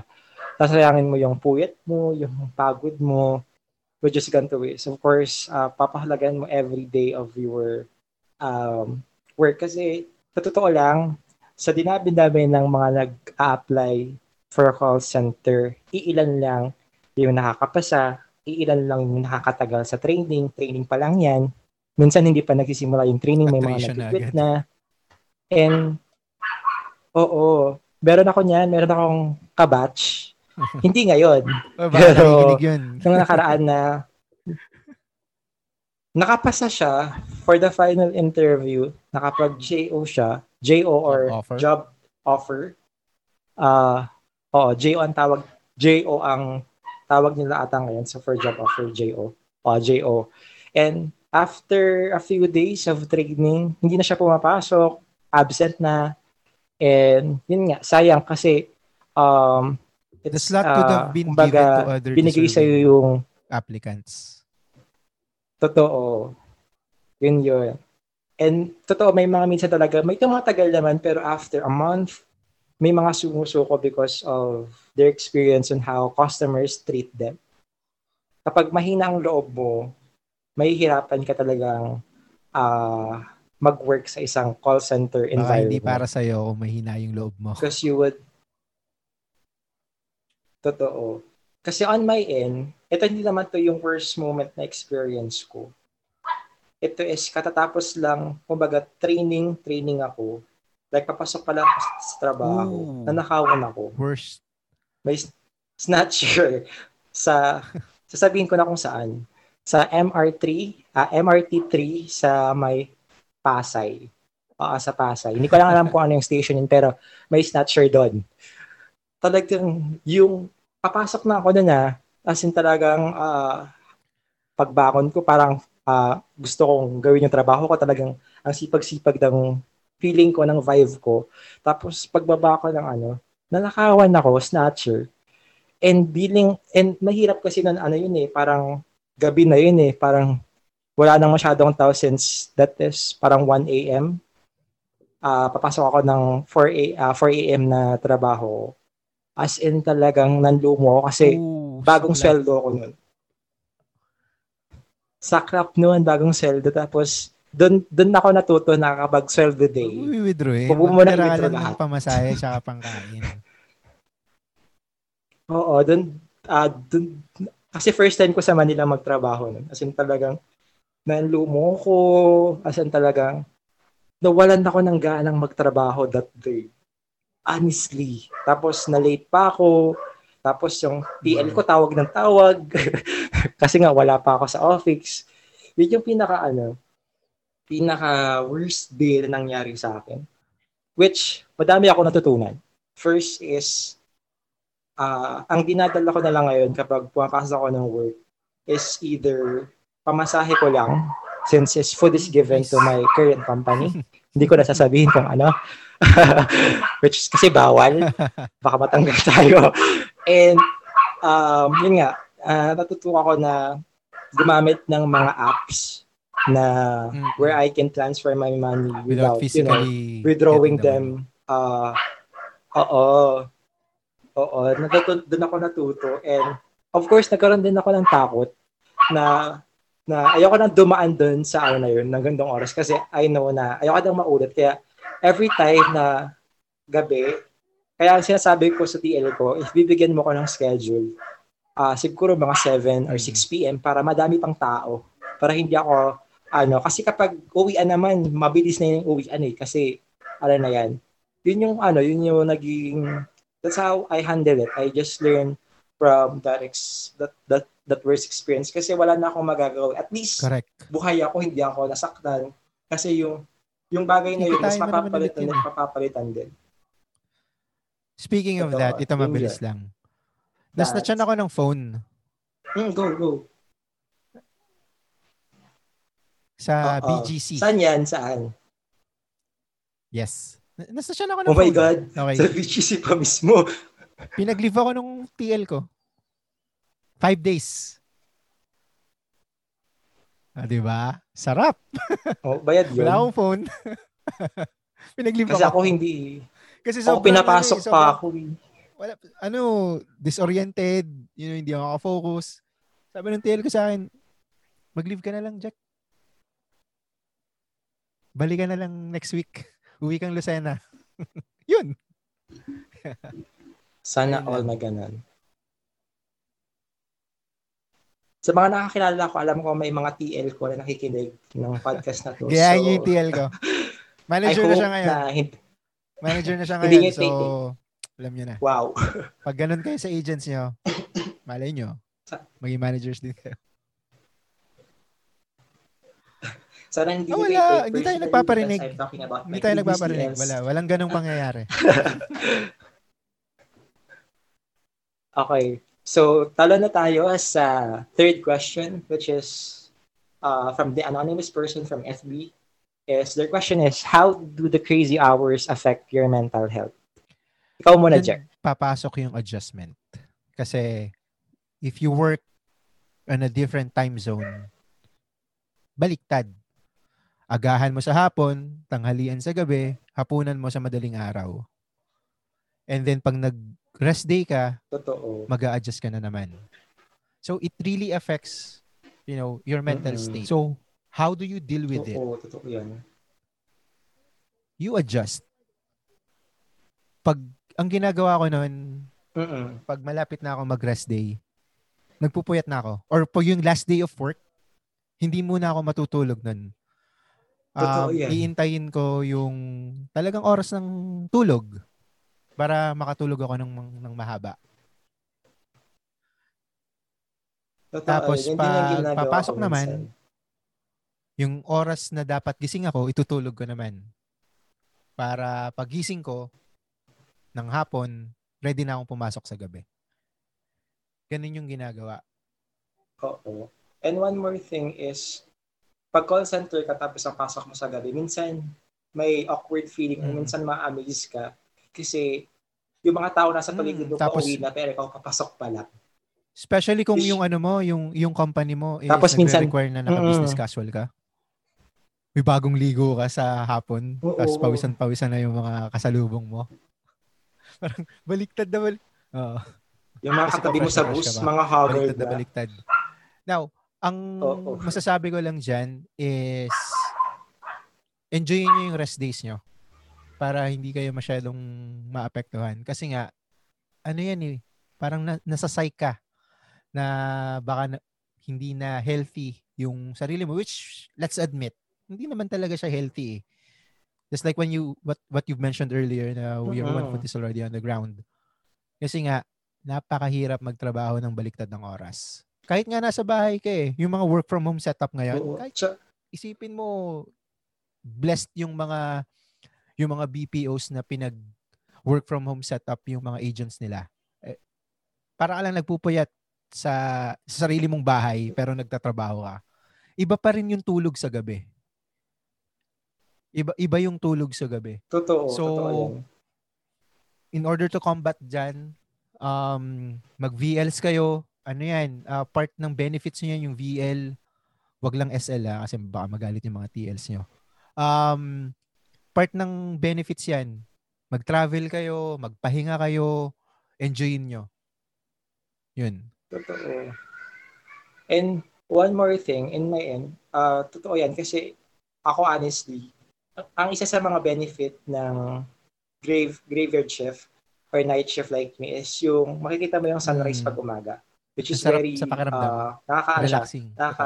And sa golden hour for photographers, gusto yun, yung mga golden hour. Kasi dun lumalabas yung ganda ng mga pictures out of the camera. So. Tsaka hindi pa masyadong madaming tao, hindi pa masyadong mausok. Alam mo yun, hindi pa busy hours. Pero kaya din malaki ang bayad sa mga call center agents because they are risking their lives. Kaya may night may hazard pay yung iba. May mga incentive. Oo, may hazard pay. Because the work they're giving is, sa totoo lang, most of the sakit na nakukuha ng mga high blood call center is UTI or kidney. High blood, kasi kidney stones. Kasi yung ibang, nagkakaproblema sa lungs, kayoyosi, kakakape. Kasi you need to keep yourself awake during the night. Hindi ko naman sinasabi na lahat ng call center agents is mahilig sa kape at saka mahilig sa yosi. Pero yung iba, yun yung ginagawang coping mechanism on how they can stay awake at night. So, yung mga nicotine and caffeine. And it's bad for our health. Let's admit it. So, yun. Enjoy niyo yung rest day. Yun talaga yung makakapag parang back to zero. Para fresh na fresh ka when you return back to work. Enjoy nyo lang. I really kung ako kung sa mga gusto magbalak pumasok sa call center sa mga newbie, aside from enjoying your rest day, kumuha kayo ng VL na dikit sa off ninyo. Yun yung pinaka super sulit talaga. 3 days tapos rest day ka ng 2 days. 5 days, sarap. Pero ang malas lang nun kapag split off ka. Yun yung pinaka-ayoko talaga, split off. Sa mga hindi nakakaalam, ang split off ay magkahiwalay na araw ng off. For example, off ko ng Monday, off ko rin ng Friday. Walang pahinga. So parang, ang sakit nun. Ang Pagising mo, sakit nun, papasok parang na natulog ulit. lang ako. Oo. Kaya talagang blessed yung mga taong weekends, yung off. Sana may Schedule swap. makipagpalit. De, joke lang. And, oo, schedule swap. So, yun yung, ganun, yun yung pwede yung gawin. Ganun yung naging effect ng graveyard shift sa mga call center. Minsan, may mga times or may mga tao na nade-depress or mga nagkakaroon ng anxiety, which is very given kasi nga, the environment is not that normal for people na working in a company na nagsisimula ng 8 a.m. Kasi natatapos ito pa, ng something 5 to share p.m. lang. It happened in real life. Meron akong teammate way back then. Na-develop niya nagkaroon siya ng alcoholism. Kasi hindi daw siya makatulog sa umaga. So, para makatulog siya, magiinom siya. And it became a habit and it became a problem. So, Oo. kanya-kanyang coping Kaya mechanism nga, kasi yan eh. So, baliktad naman. Yung iba, magpapagising sa gabi, tapos hirap matulog sa umaga. So, yung iba ginagawa, nagiinom. Especially pag niyaya ka ng mga teammates mo. Ang hirap tumanggi sa ganun eh. Tapos papasok kayo oo. the following night. Lahat kayo may amats. Nasubukan ko na yon yung nag-inom ako ng umaga, pumasok ako ng lasing. Nakapag-work parang man ako ng maayos. Pero akala ng TL ko, masakit ulo ko kasi nakagano ako sa may desk. Yung pala, no. Subukan ko na yan. Lasing, may hangover. Lasing. And one more thing na mahirap sa mga graveyard shift is kapag umaga kasi, buhay na buhay ang mga tao sa paligid mo. So technically, nandiyan yung mga iingay na kapitbahay, may ingay na environment, which is very mahirap kumuha ng tulog. Kasi hindi mo naman masasabihin yung kapitbahay mo na tumahimik kasi umaga yun eh. It's supposedly normal for people to be alive. Tsaka, meron to be pa, lively that day. may pero ikaw isang hurdle pa yung pagtulog. Pag summer, painit matulog sa umaga. Tsaka init. sa hapon. Totoo yan. Kaya pag mga ganung time, mas nanaisip mo magkaroon ng morning shift. Dumadating sa mga ganung season, ang tip ko lang talaga is magpahinga kayo. Enjoy your rest day and take advantage of your VLs. Tama yan. And let's jump to another question, which is, oh my God, medyo may atake. How does your job affect your dating life? Ikaw muna, Jen. Sobrang affected. Because before I got married, syempre, dumaan sa jowa-jowa stage, di ba? Baliktad kami. Kasi siya normal job. Tapos ako graveyard shift. So magkikita lang kami niyan. It's either papasok siya. Ito literal papasok siya. Ako bagong uwi. Dun lang. Yep. Doon na kayo nakikita sa mismong car rest na yun. days. Yun lang. So talagang maapektuhan. Totoo. Unless you're dating someone who is also in the same industry. And let's admit it. It always seems to happen. Diba? Wag na nating pag-usapan yung mga details noon kasi may mga kilala it can be a different episode. Tapos ko, madali yung tirador ng newbies. Tirador ng mga newbie. So, sa akin, on my end, nung may jowa ako, kasi wala na. Baka may gusto mag-apply. Joke lang. So, nung may jowa ako, ang hirap mag-schedule ng date. Kasi yung schedule dapat is, kasi student siya estudyante. So, dapat ang date, is pwedeng sakto sa off ko or mag-off ako na dapat wala siyang pasok the next day or wala siyang major or exam the very next day. Which is very mahirap. Kaya ang nangyayari is, pag rest day ko, pumupunta ako sa kanila, doon ako for 2 days. Tapos, babalik ako sa amin for, pag for example, patapos na yung, ganun, ang hirap talaga kasi hindi ka pwedeng makapag, lalo na kapag yung texting, yung makapag-usap sa hindi. Kasi ako pag uwi ko lang bahay, diretso tulog. True.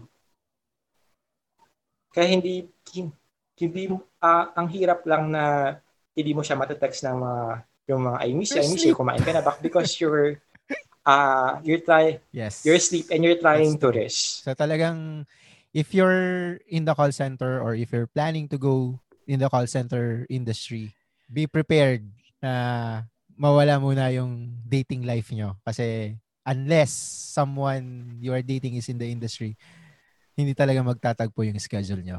And siguro kung gusto nyo mag-work yung ganong scenario or yung ganong setup is you need to communicate kung anong klaseng trabaho meron ka dun sa tao so Correct. that they know ano yung i-expect nila coming from you. So, ayan, yun yung that's for the question, how does our job affect our dating life? For the next question is how to spot a company that is toxic and how do you deal with people who thinks it is an easy job? Ako muna. For me, kapag ang company masyadong vocal with regards with how their team works, na may ganito, na everybody is doing a great job, na lahat nagtutulungan. Kapag masyadong mabulaklak or ma-vocal ang isang company, reverse psychology lang. It can be an opposite of what's really happening inside the product. Oo. And then, to those deal with easy job, tinatanong ko sila, nakapagtrabaho ka na ba sa isang call center para masabi mo you don't have the right. Kasi kung hindi pa, then you don't have to say that opinion. Okay. Ako naman, since I do have a lot of experiences na how to spot a company that is toxic, I look for their attrition rate. If a company has a very high attrition rate, it means there's something wrong. Bakit kayo aalisan ng mga employees nyo if your company is good? So, yung mga resources naman yan, available naman yan sa internet eh. Mag-search ka lang kung kilala mo si Lina, si JobStreet, di ba?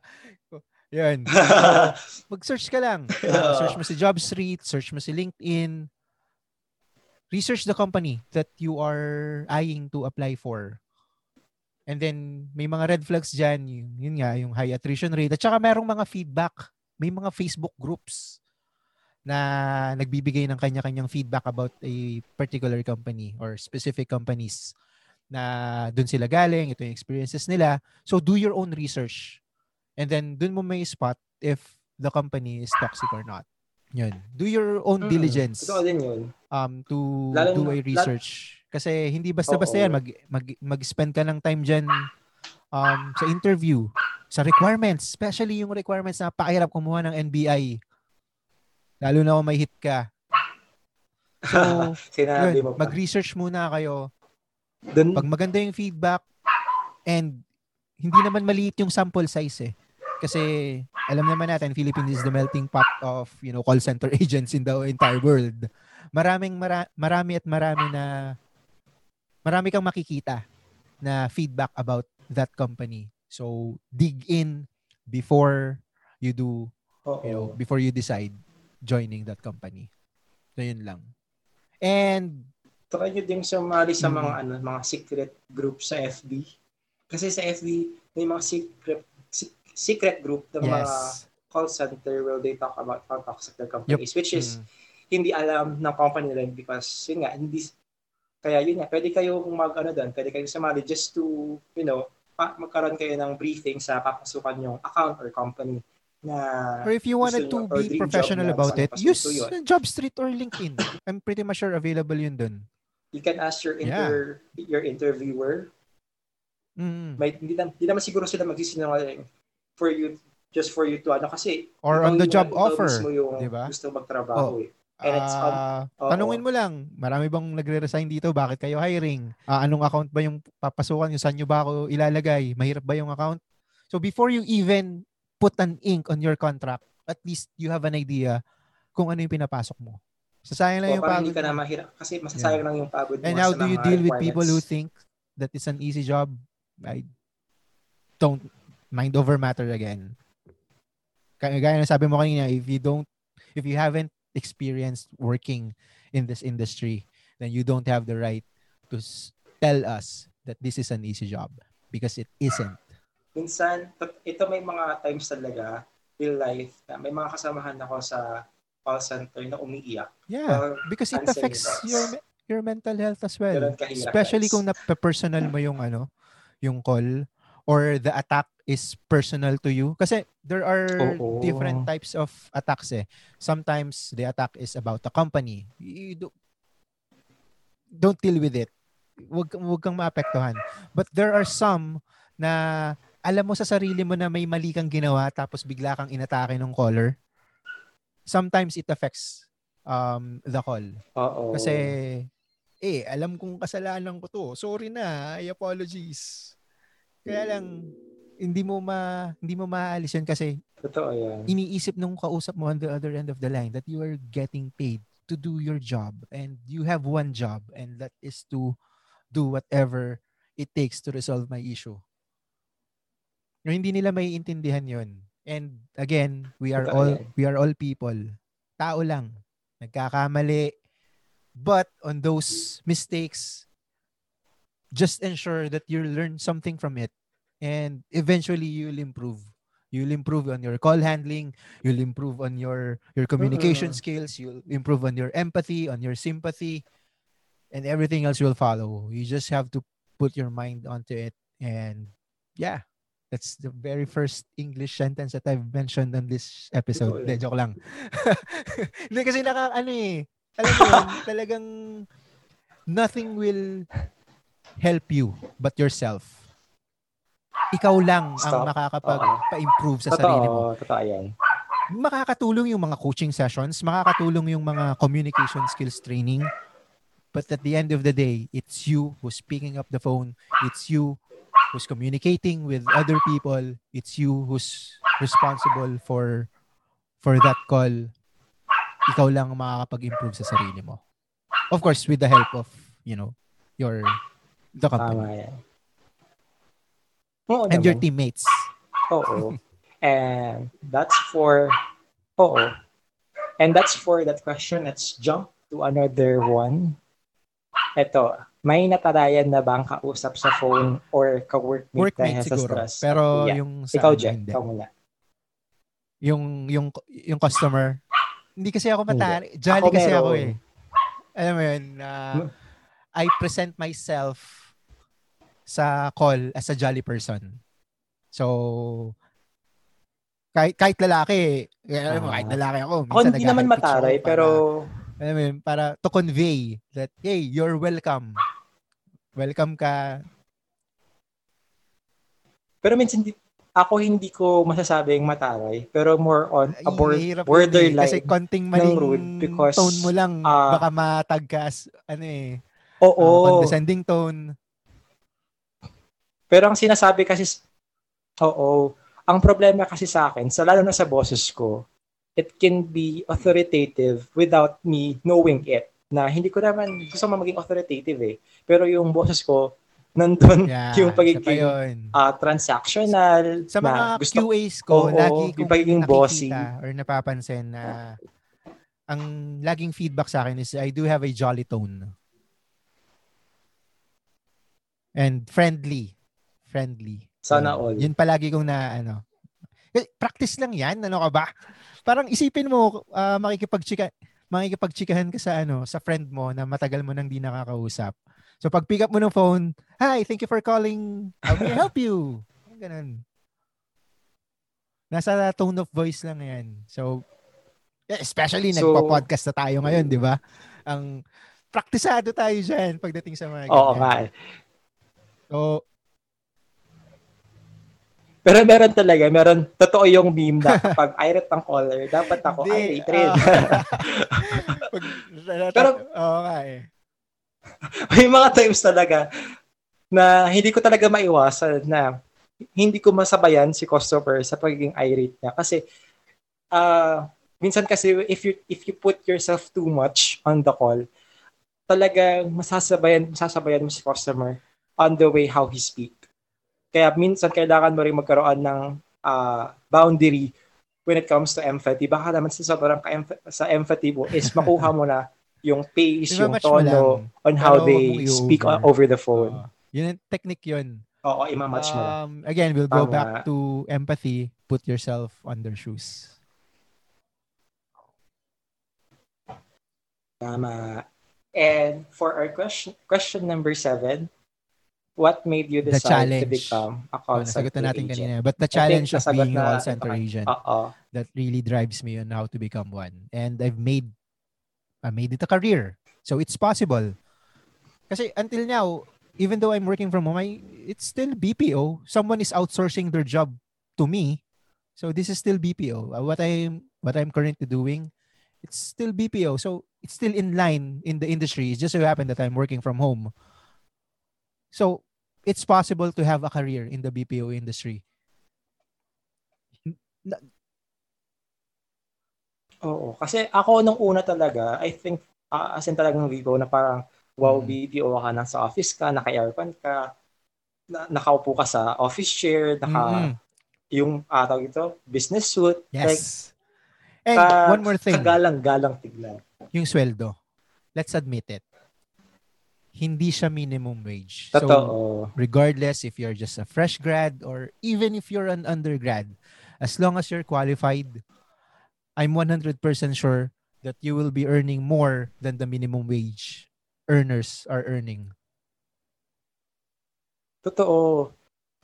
Tsaka yung minimum pa na yun, madadagdagan pa yun with your night diff, with your incentives. Mas lalaki talaga. Oo. As in talagang minimum, let us say minimum mo 16. Pwede pang tumaas yan, pwede pang maging 25 for the yan. listeners. Itanong ko naman sa'yo. For the listeners. How much is your first salary in the BPO industry? First ever. Salary.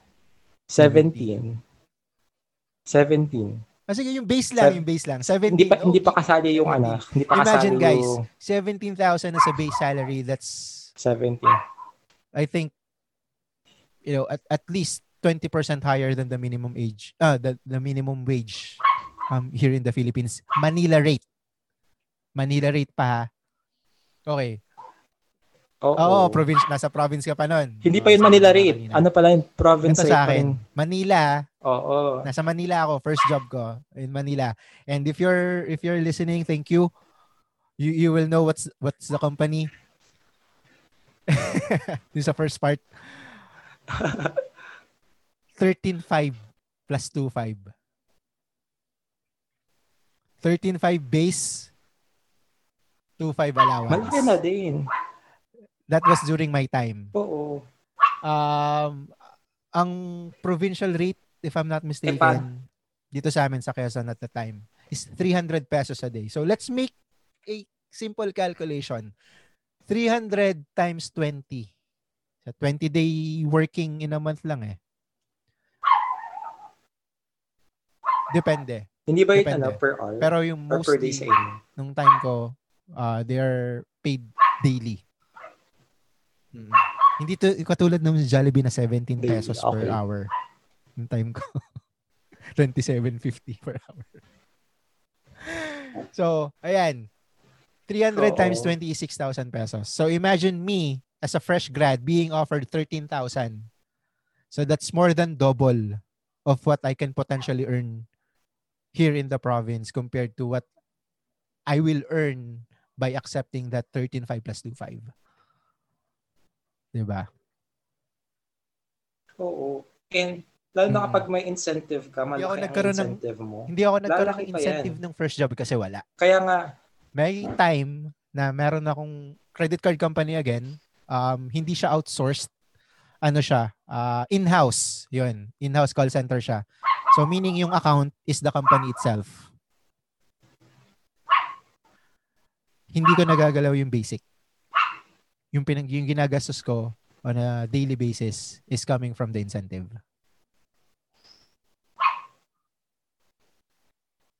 Sige. Ito, confession na rin sa current job ko. Sa isang buwan, I can make at least 30K and plus. Pwede siyang umabot because of incentives. 40K minsan. So it's a high-paying job.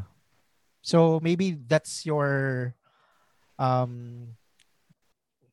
totoo yan. High-paying kasi mahirap talaga yung account. That's your motivation in applying in the call center industry? it's a good motivation, but then again, do your own research first. It's not it's not the only factor, at least in my opinion. It's still the environment that you are working with. Tsaka ano pa, you are speaking in English 8 hours, 7, hindi 5 or 7 6 days a days a week. week. 6 days a Ito week. naman ang ano ko dyan. Oo. Itong patakaran ko dyan. The moment that I put on my headphones, that's the time na lumalabas yung, alam mo, yung accent sometimes and yung English. Pero, the moment na binaba ko na yung headset ko, English. Filipino na ulit tayo. That's my rule. That's my rule of thumb. Even now, I'm wearing a headphones. So I feel that I am taking a call, which is technically we are doing it, with the help of technology. So yeah, I feel like I am talking over the phone, which yeah, we are. So yun sa akin, pag naka-headset, yan, which performance tayo. Performance level yung sinasabi. For 8 hours only. It's talagang yung English natin is for 8 hours lang. Kapag tapos ng 8 hours lang. Down to this accent already. So, we don't want this to be our, I'm just making this up. We don't want this to be our... Oy, teka lang Baka naman kasi may nakikinig. We are not shaming accents here We're just... we're not shaming accents. Hindi kami nag-shame. This is just my experience and my rule of thumb. It works for me for the past 12 years. It's still working for me until now. If you still haven't noticed or if you haven't listened to my podcast. Joke lang. Shameless plug. That it works for me. It might not work for you, but in order for you to improve, just practice. Yun lang. All right. So let's jump to question number 8. I think this is a 10 questions. So malapit na tayo sa end. Number 8 is, paano nyo nababalance yung healthy lifestyle, work, dating life, and the times para sa mga passion ninyo? So dating, technically, this is like the question dating. Number 6 or 5, pero meron siyang and then this is, paano natin nagagawa yung mga hobbies natin, or yun nga, paano natin nababalance yung mga ganong scenario sa buhay natin. Sure. Siguro I will take the lead here for this question. Siguro on my end, paano ko siya nababalance? Kasi ako, ang rule of thumb ko naman, sa company, pag 8 hours lang, hindi mo ako pwedeng i-slave sa 8 hours, dagdagan because I also have my own social life. Hindi naman ako robot, so tao pa rin ako. Though I also accept OTs, pero I only accept OTs na hindi naman tatagal ng 2 hours or tatagal ng talagang doon na tatakbo yung buhay ko. No. I always make time for myself, lalo na kapag rest day ko or VL ko. I go, nag-out of town ako, or umuwi ako sa family ko, or minsan nakapaglaro pa ako ng archery or badminton. Ano lang yan, time management, scheduling lang. Sa akin, Ikaw, Jeff? I am just grateful enough to find companies that has morning shift. So, dun pa lang, parang na akong normal. So, papasok ako ng 7, lalabas ako ng 4. 4 onwards, ako nang bahala. So, pwede akong mag-mall. Pwede akong makapag-date sa wife ko. Pwede akong mag-basketball afterwards. Pwede akong mag-ping-pong afterwards. So, during the past years in my call center career, balance naman siya. You just have to find a way on how to do it. Yun. Pero wag kayo mag-attitude sa mga companies nyo kung hindi kayo morning shift or kung hindi pabor yung mga rest days nyo. Hindi ko rin sinasabing mag-resign kayo and look for something similar. There will come a time na you are tenured enough to know your priorities. So if industry or this schedule is not working for Oo. me and I want some change, then do something about it. You know, At saka naman, before pa naman kayo i-hire are or you willing to work magkaroon ng job on offer, overtime, tinatanong lagi yan, graveyard shift, flexible ka ba sa holidays and schedule? weekends? And then ang sinasagot palagi is yes. Tapos pag nasa floor na, ay, TL, papalit naman nung stay ko, bakit ganito? Diba? So, tinanong kayo, so you need to leave up of what ba't you tayo have mag-OT? Sabi mo, answered. flexible ka. Flexible Ba't ka ayaw pala, mo bakit nagreklamo ka ngayon? mag-shift ng weekends tsaka ng holidays. Diba? Hindi nyo ba alam, guys, na kapag holiday is double pay? Or triple pay pag nagkataon na rest day mo? Or triple Diba? pay pa mismo minsan. And one more thing sa mga OT or may mga OT hype na nangyayari sa mga iba't ibang call center. And May on top minsan, pa. aside from the OT hours na paid, may on top pa yan.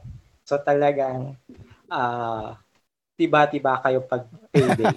Pero nakakainis lang kapag hindi nasali sa pay.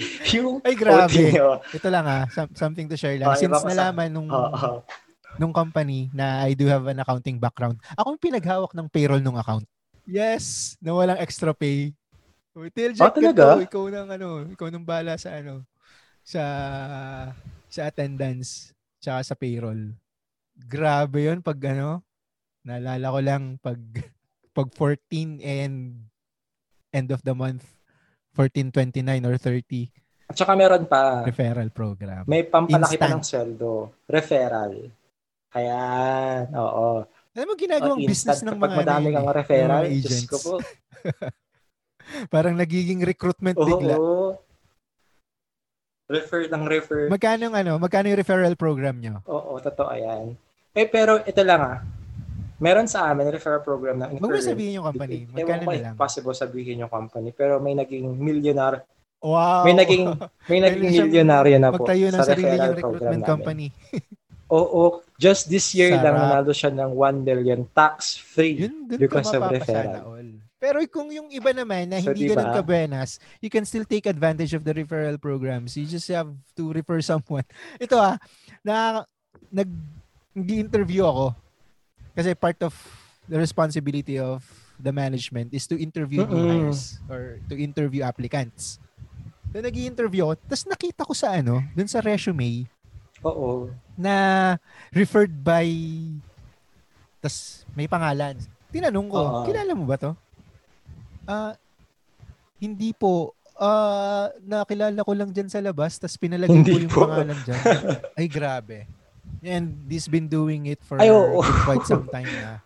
And I'm definitely sure that he's earning from it. Hindi maganda yon. Because it's technically nandadaya kay dinadaya mo eh. Hindi mo naman ni-refer yun eh. Nag-walk in tapos ilalagay mo yung pangalan mo na referral. May mga ganun pero wag na nating gayahin. May mga ganun. Makakakuha may naman makikita tayo kayo ng sa mga referrals eh. May mga legal. Kasi dinadaya mo yung company. Mga legal yan. Kasi dinadaan mo sa referral program. Eh yung company mo pag na-found out yun, di ba? Kung hindi ko kakilala yun, baka sinumbong ko yun. Or kung hindi ko tropa yun, baka in-HR ko yun. Kasi, well, nasa harap ko eh. May evidence ako eh. Diba? Pero, syempre, hindi natin ginawa kasi, alam mo yun, baka may kailangan. Kasi totoo lang, bakit nila malaki? Not totally na-abuse. Kasi medyo malaki ang bonus kapag, like for example, on my current company, kapag refer ka ng isa, tapos tumagal ng 6 months. May mga ganun. 30,000. Yes. Buo. Agad-agad. Diba?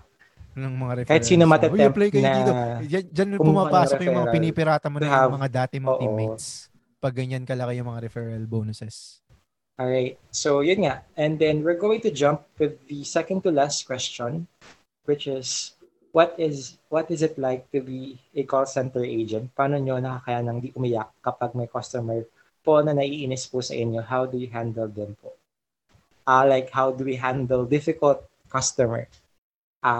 Sa mga ganyan, we have a specific script or warnings. Like for example, minumura na kami. Syempre hindi naman tayo papayag na i-degrade yung pagkatao natin because we're just we're a call center agent and we're answering with our calls.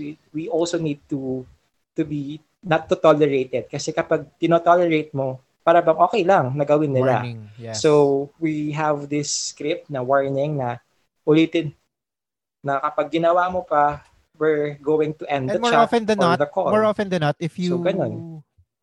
By By them time the ako, warning, mag-aano naman yan eh. Titigil naman yung mga yan. Magko-concede yan. titigil sila. So just be patient. Magko-concede. Oo. Patient is a virtue.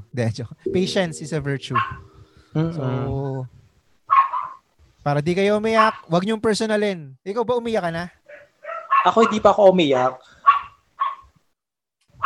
Hindi pa. Pero may trabaho ako, ka-teammate ko. Like, ang tapang niya, personally talagang, ang tapang-tapang niyang alam mo yun, yung parang sigang dating. Pero kapag dating sa call, nagugulat na ako, hala, umiiyak to. Anong nangyari? Talagang mabibigla ka na lang, may mga kasabahan kang biglang iiyak. And hindi ka maaawa. Ewan Kasi hindi naman siya ganun talagang hindi na ako naawa. Hindi ako naawa because siguro oo. Kasi, totoo. Kaya, to be honest, kawawang-kawawa yung mga mouse tsaka yung mga gamit namin. Ano yan? Pet peeve ko yan. Pet namin. peeve ko yan. Yung mga nagbabarog ng mouse and keyboard. Ikaw.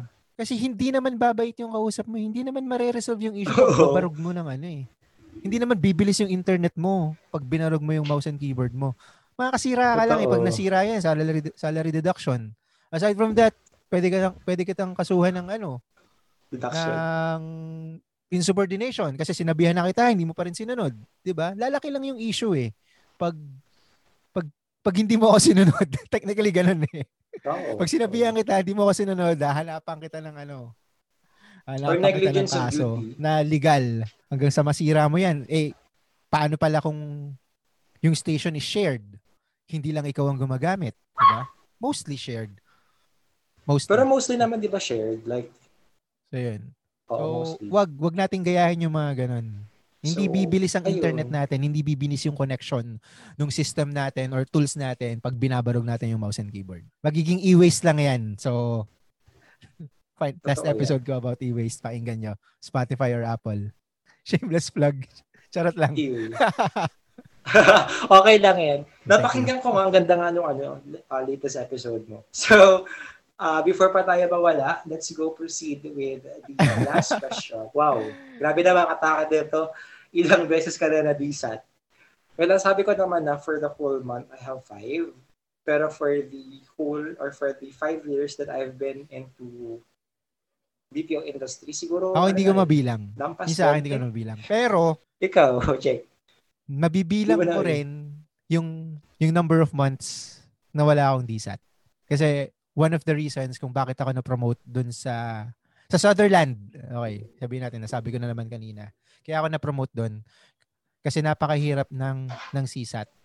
But I have 6 consecutive months na 100% ang CSAT. So I got their attention. Sabi nila, magaling siguro to. Sana. Siguro. Kasi 100% for half a year.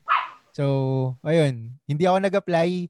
They asked me to apply for the position. I got the position. I think, kasi alam mo yun, meron kasing mga positions, yung sinasabing promotion, pero may nakalaan na talagang tao for that position. Yeah, I'm on the other end of that. I'm on the other end of it. Yeah. So, they created the position for me. Talaga? Bragging rights. Honestly, yung sa mga DSAT or dissatisfactory na siya minsan, kapag lumampas ka ng 3 or kahit 2 lang, it can be alarming. Ako 1 DSAT lang, coaching. Coach ka na nandyan na yung ini-scrutinize ko yung call. Kung paano may improve, kung saan naging cause ng dissatisfaction. Especially kung sinabayan mo yung customer mo. Kasi meron talagang mga DSAT na na hindi mo na uncontrollable. Yun, may ganong term. May mga DSAT din naman kasi na na you did your best, good call, Yun, wala na tayong na-follow mo magagawa yung doon. process. Sa end Uncontrollable na naman ni ngayon. customer Pero nagkamali siya ng that's the pindot, reason why you wala na review the magagawa call doon. Oo. para mabigyan mo ng tamang coaching yung agent. Kasi pwede kasing sa agent akala niya tama yung ginagawa niya, tama yung approach, pero ikaw meron ka pang ibang idea on how to improve that. So minsan may team meeting, alam mo yun, naging style ko yan tama na naman. magkakaroon kami ng team meeting pero makikinig kami ng call listening experience, and then kanya-kanya kaming feedback about the call. So hindi lang sa akin lang gagaling yung coaching, I involve the team para makapagbigay sila ng feedback nila doon sa teammate nila. And then the following week, iba't ibang call listening experience naman. Tama naman. So ang style ko, niro-rotate ko para nakakakuha sila ng tip sa isa't isa, nakakapagtulungan pa sila na paano may improve, paano may iwasan yung DSAT. And yeah, sometimes it too works. Meron talagang agent na or may mga tao talaga na alam mo yun, na you can't teach old dogs new tricks, sabi nga nila. So yeah, it's up to you on how are you going to manage it. Pero yung DSAT na yan, hindi yan may iwasan. It's uncontrollable. Kahit gaano pa ka-good call yung sinasabi mong call na yan, there will be some chances na it will turn up as a DSAT. And that is based from our experiences, nangyayari talaga yan. So, that's ayan yung nangyayari behind the curtain of a BPO or call center life or work. Ikaw, Jack, ano yung magiging advice mo sa mga Gen Z or sa mga taong until now, they are still pondering kung nasa tamang career sila na dapat nasa BPO sila, or sa mga taong nagbabalak or they're making this as an option na pwede nilang puntahan in the future? Ano yung magiging advice mo sa kanila na pwedeng, they can follow or na makakatulong sa kanila? Is you need a lot of patience. Yun nga, sabi ko nga kanina, patience is a virtue. Kasi you can use it on a daily basis, especially if you're in this kind of industry. Patience sa call, patience sa kasama mo sa trabaho, patience sa management, patience sa company, and sometimes, on a smaller scale, sometimes patience sa sarili mo. Kasi hindi mo alam, baka dumating yung time na mag-snap ka, ayaw mo na agad, pero may kailangan kang pakainin, may kailangan kang bayaran. So, kailangan mo ng patience. Iyan siguro yung isang bagay na in my opinion na halos nawawala na sa current generation, na madaling magsawa. If you're planning to make this as a career, and I kid you not, this can be a fruitful career because I did it until now, you need a lot of it. You need a lot of patience. Patience sa lahat ng bagay. Kasi hindi lahat ng bagay is instant. Pwedeng nasa taas ka ngayong month na to, next time nasa middle, minsan nasa bottom. Hindi palaging ikaw yung bida. Kasi when it comes to call center, that's why it's divided into teams, because you work as a team. And may kasabihan nga, may cliche nga na there's no I in team. Kasi you work for the same goal. You work as a team. You reach the goal as a team. It's a small scale lang kasi in reality, you work as one company. So you need a lot of patience. Yun lang masasabi ko. Totoo. Kung meron yan sa palengke, bumili kayo. Kung meron yan sa drugstore, bumili kayo. Pero I am just kidding. That is something that you need to improve. Para sa sarili mo. Yun na lang isipin mo. Para sa sarili mo muna. Oo, and then eventually, it will grow to your environment. It will go to your teammates. It will grow to the company. Yun lang. Thank you, Jack. And ako naman, magiging advice ko for Gen Zs or for those people who are planning for making this option na maging career for life is siguraduhin niyo na this is talaga yung gusto niyo gawin, not just because spur of the moment na napakinggan niyo lang na naengganyo kayo is go na. No, you all think of it, palagi niyo pag-isipan kung ito lang yung gusto niyo maging trabaho, because there are a lot of cons as well as pros of this type of industry. Malaki ang sweldo, oo, madaming incentive, yes, pero you are going to sacrifice your health.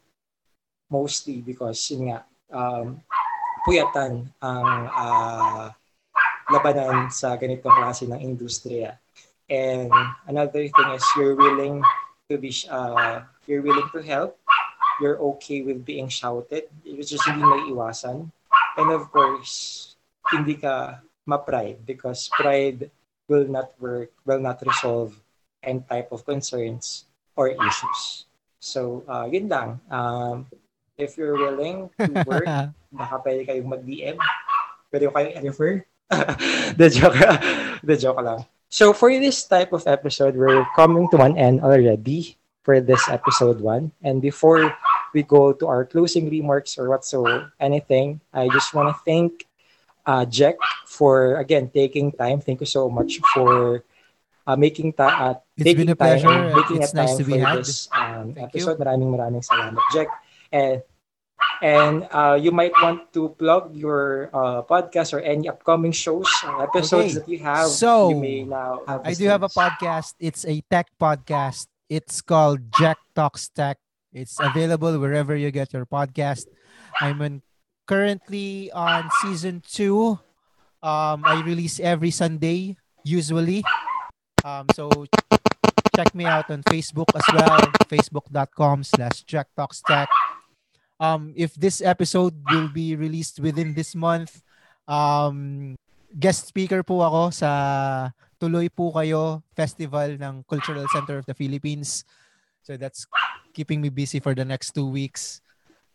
Join po kayo, supportahan natin ang podcasting scene dito sa Pilipinas. It's booming. Everything can have it on demand and whichever platform that you prefer. Abangan nyo po ako sa CCP, Cultural Center of the Philippines. Tuloy Po Kayo Palihan Festival 2021. Yes. And follow Cutprint Podcast Network's page as well on Facebook and Twitter and Instagram and our YouTube channel. Support all the shows under the banner, especially Earpods. Thank you again for having me. Congratulations on your season 2. This could be your longest episode yet, but rest assured, pretty much sure all the contents about this podcast you'll get CSAT. Thank you, Jack. It was been a pleasure to have you here in Earpods, lalo na ikaw ang pinaka-buena mano naming guest for this episode. And thank you again, Jack. And of course, thank you, Cutprint Podcast, for giving me a chance, giving me a platform to show my creativity and craftsmanship. Di ko siya masabi. Craftsmanship. Thank you so much, Cutprint Podcast. And of course, before this episode ends, so abangan nyo yung magiging next episode natin. Mas magiging jam-pack siya, and we would having a lot of guests. So, ayun, I want to thank you guys for making time to listen. Malaking bagay para sa akin. And I want to thank my friends who are supporting me in every way they can. And ayun, it was been a pleasure to have this kind of episode, which I can talk about my own job, my own experiences together with Jack. Thank you so much.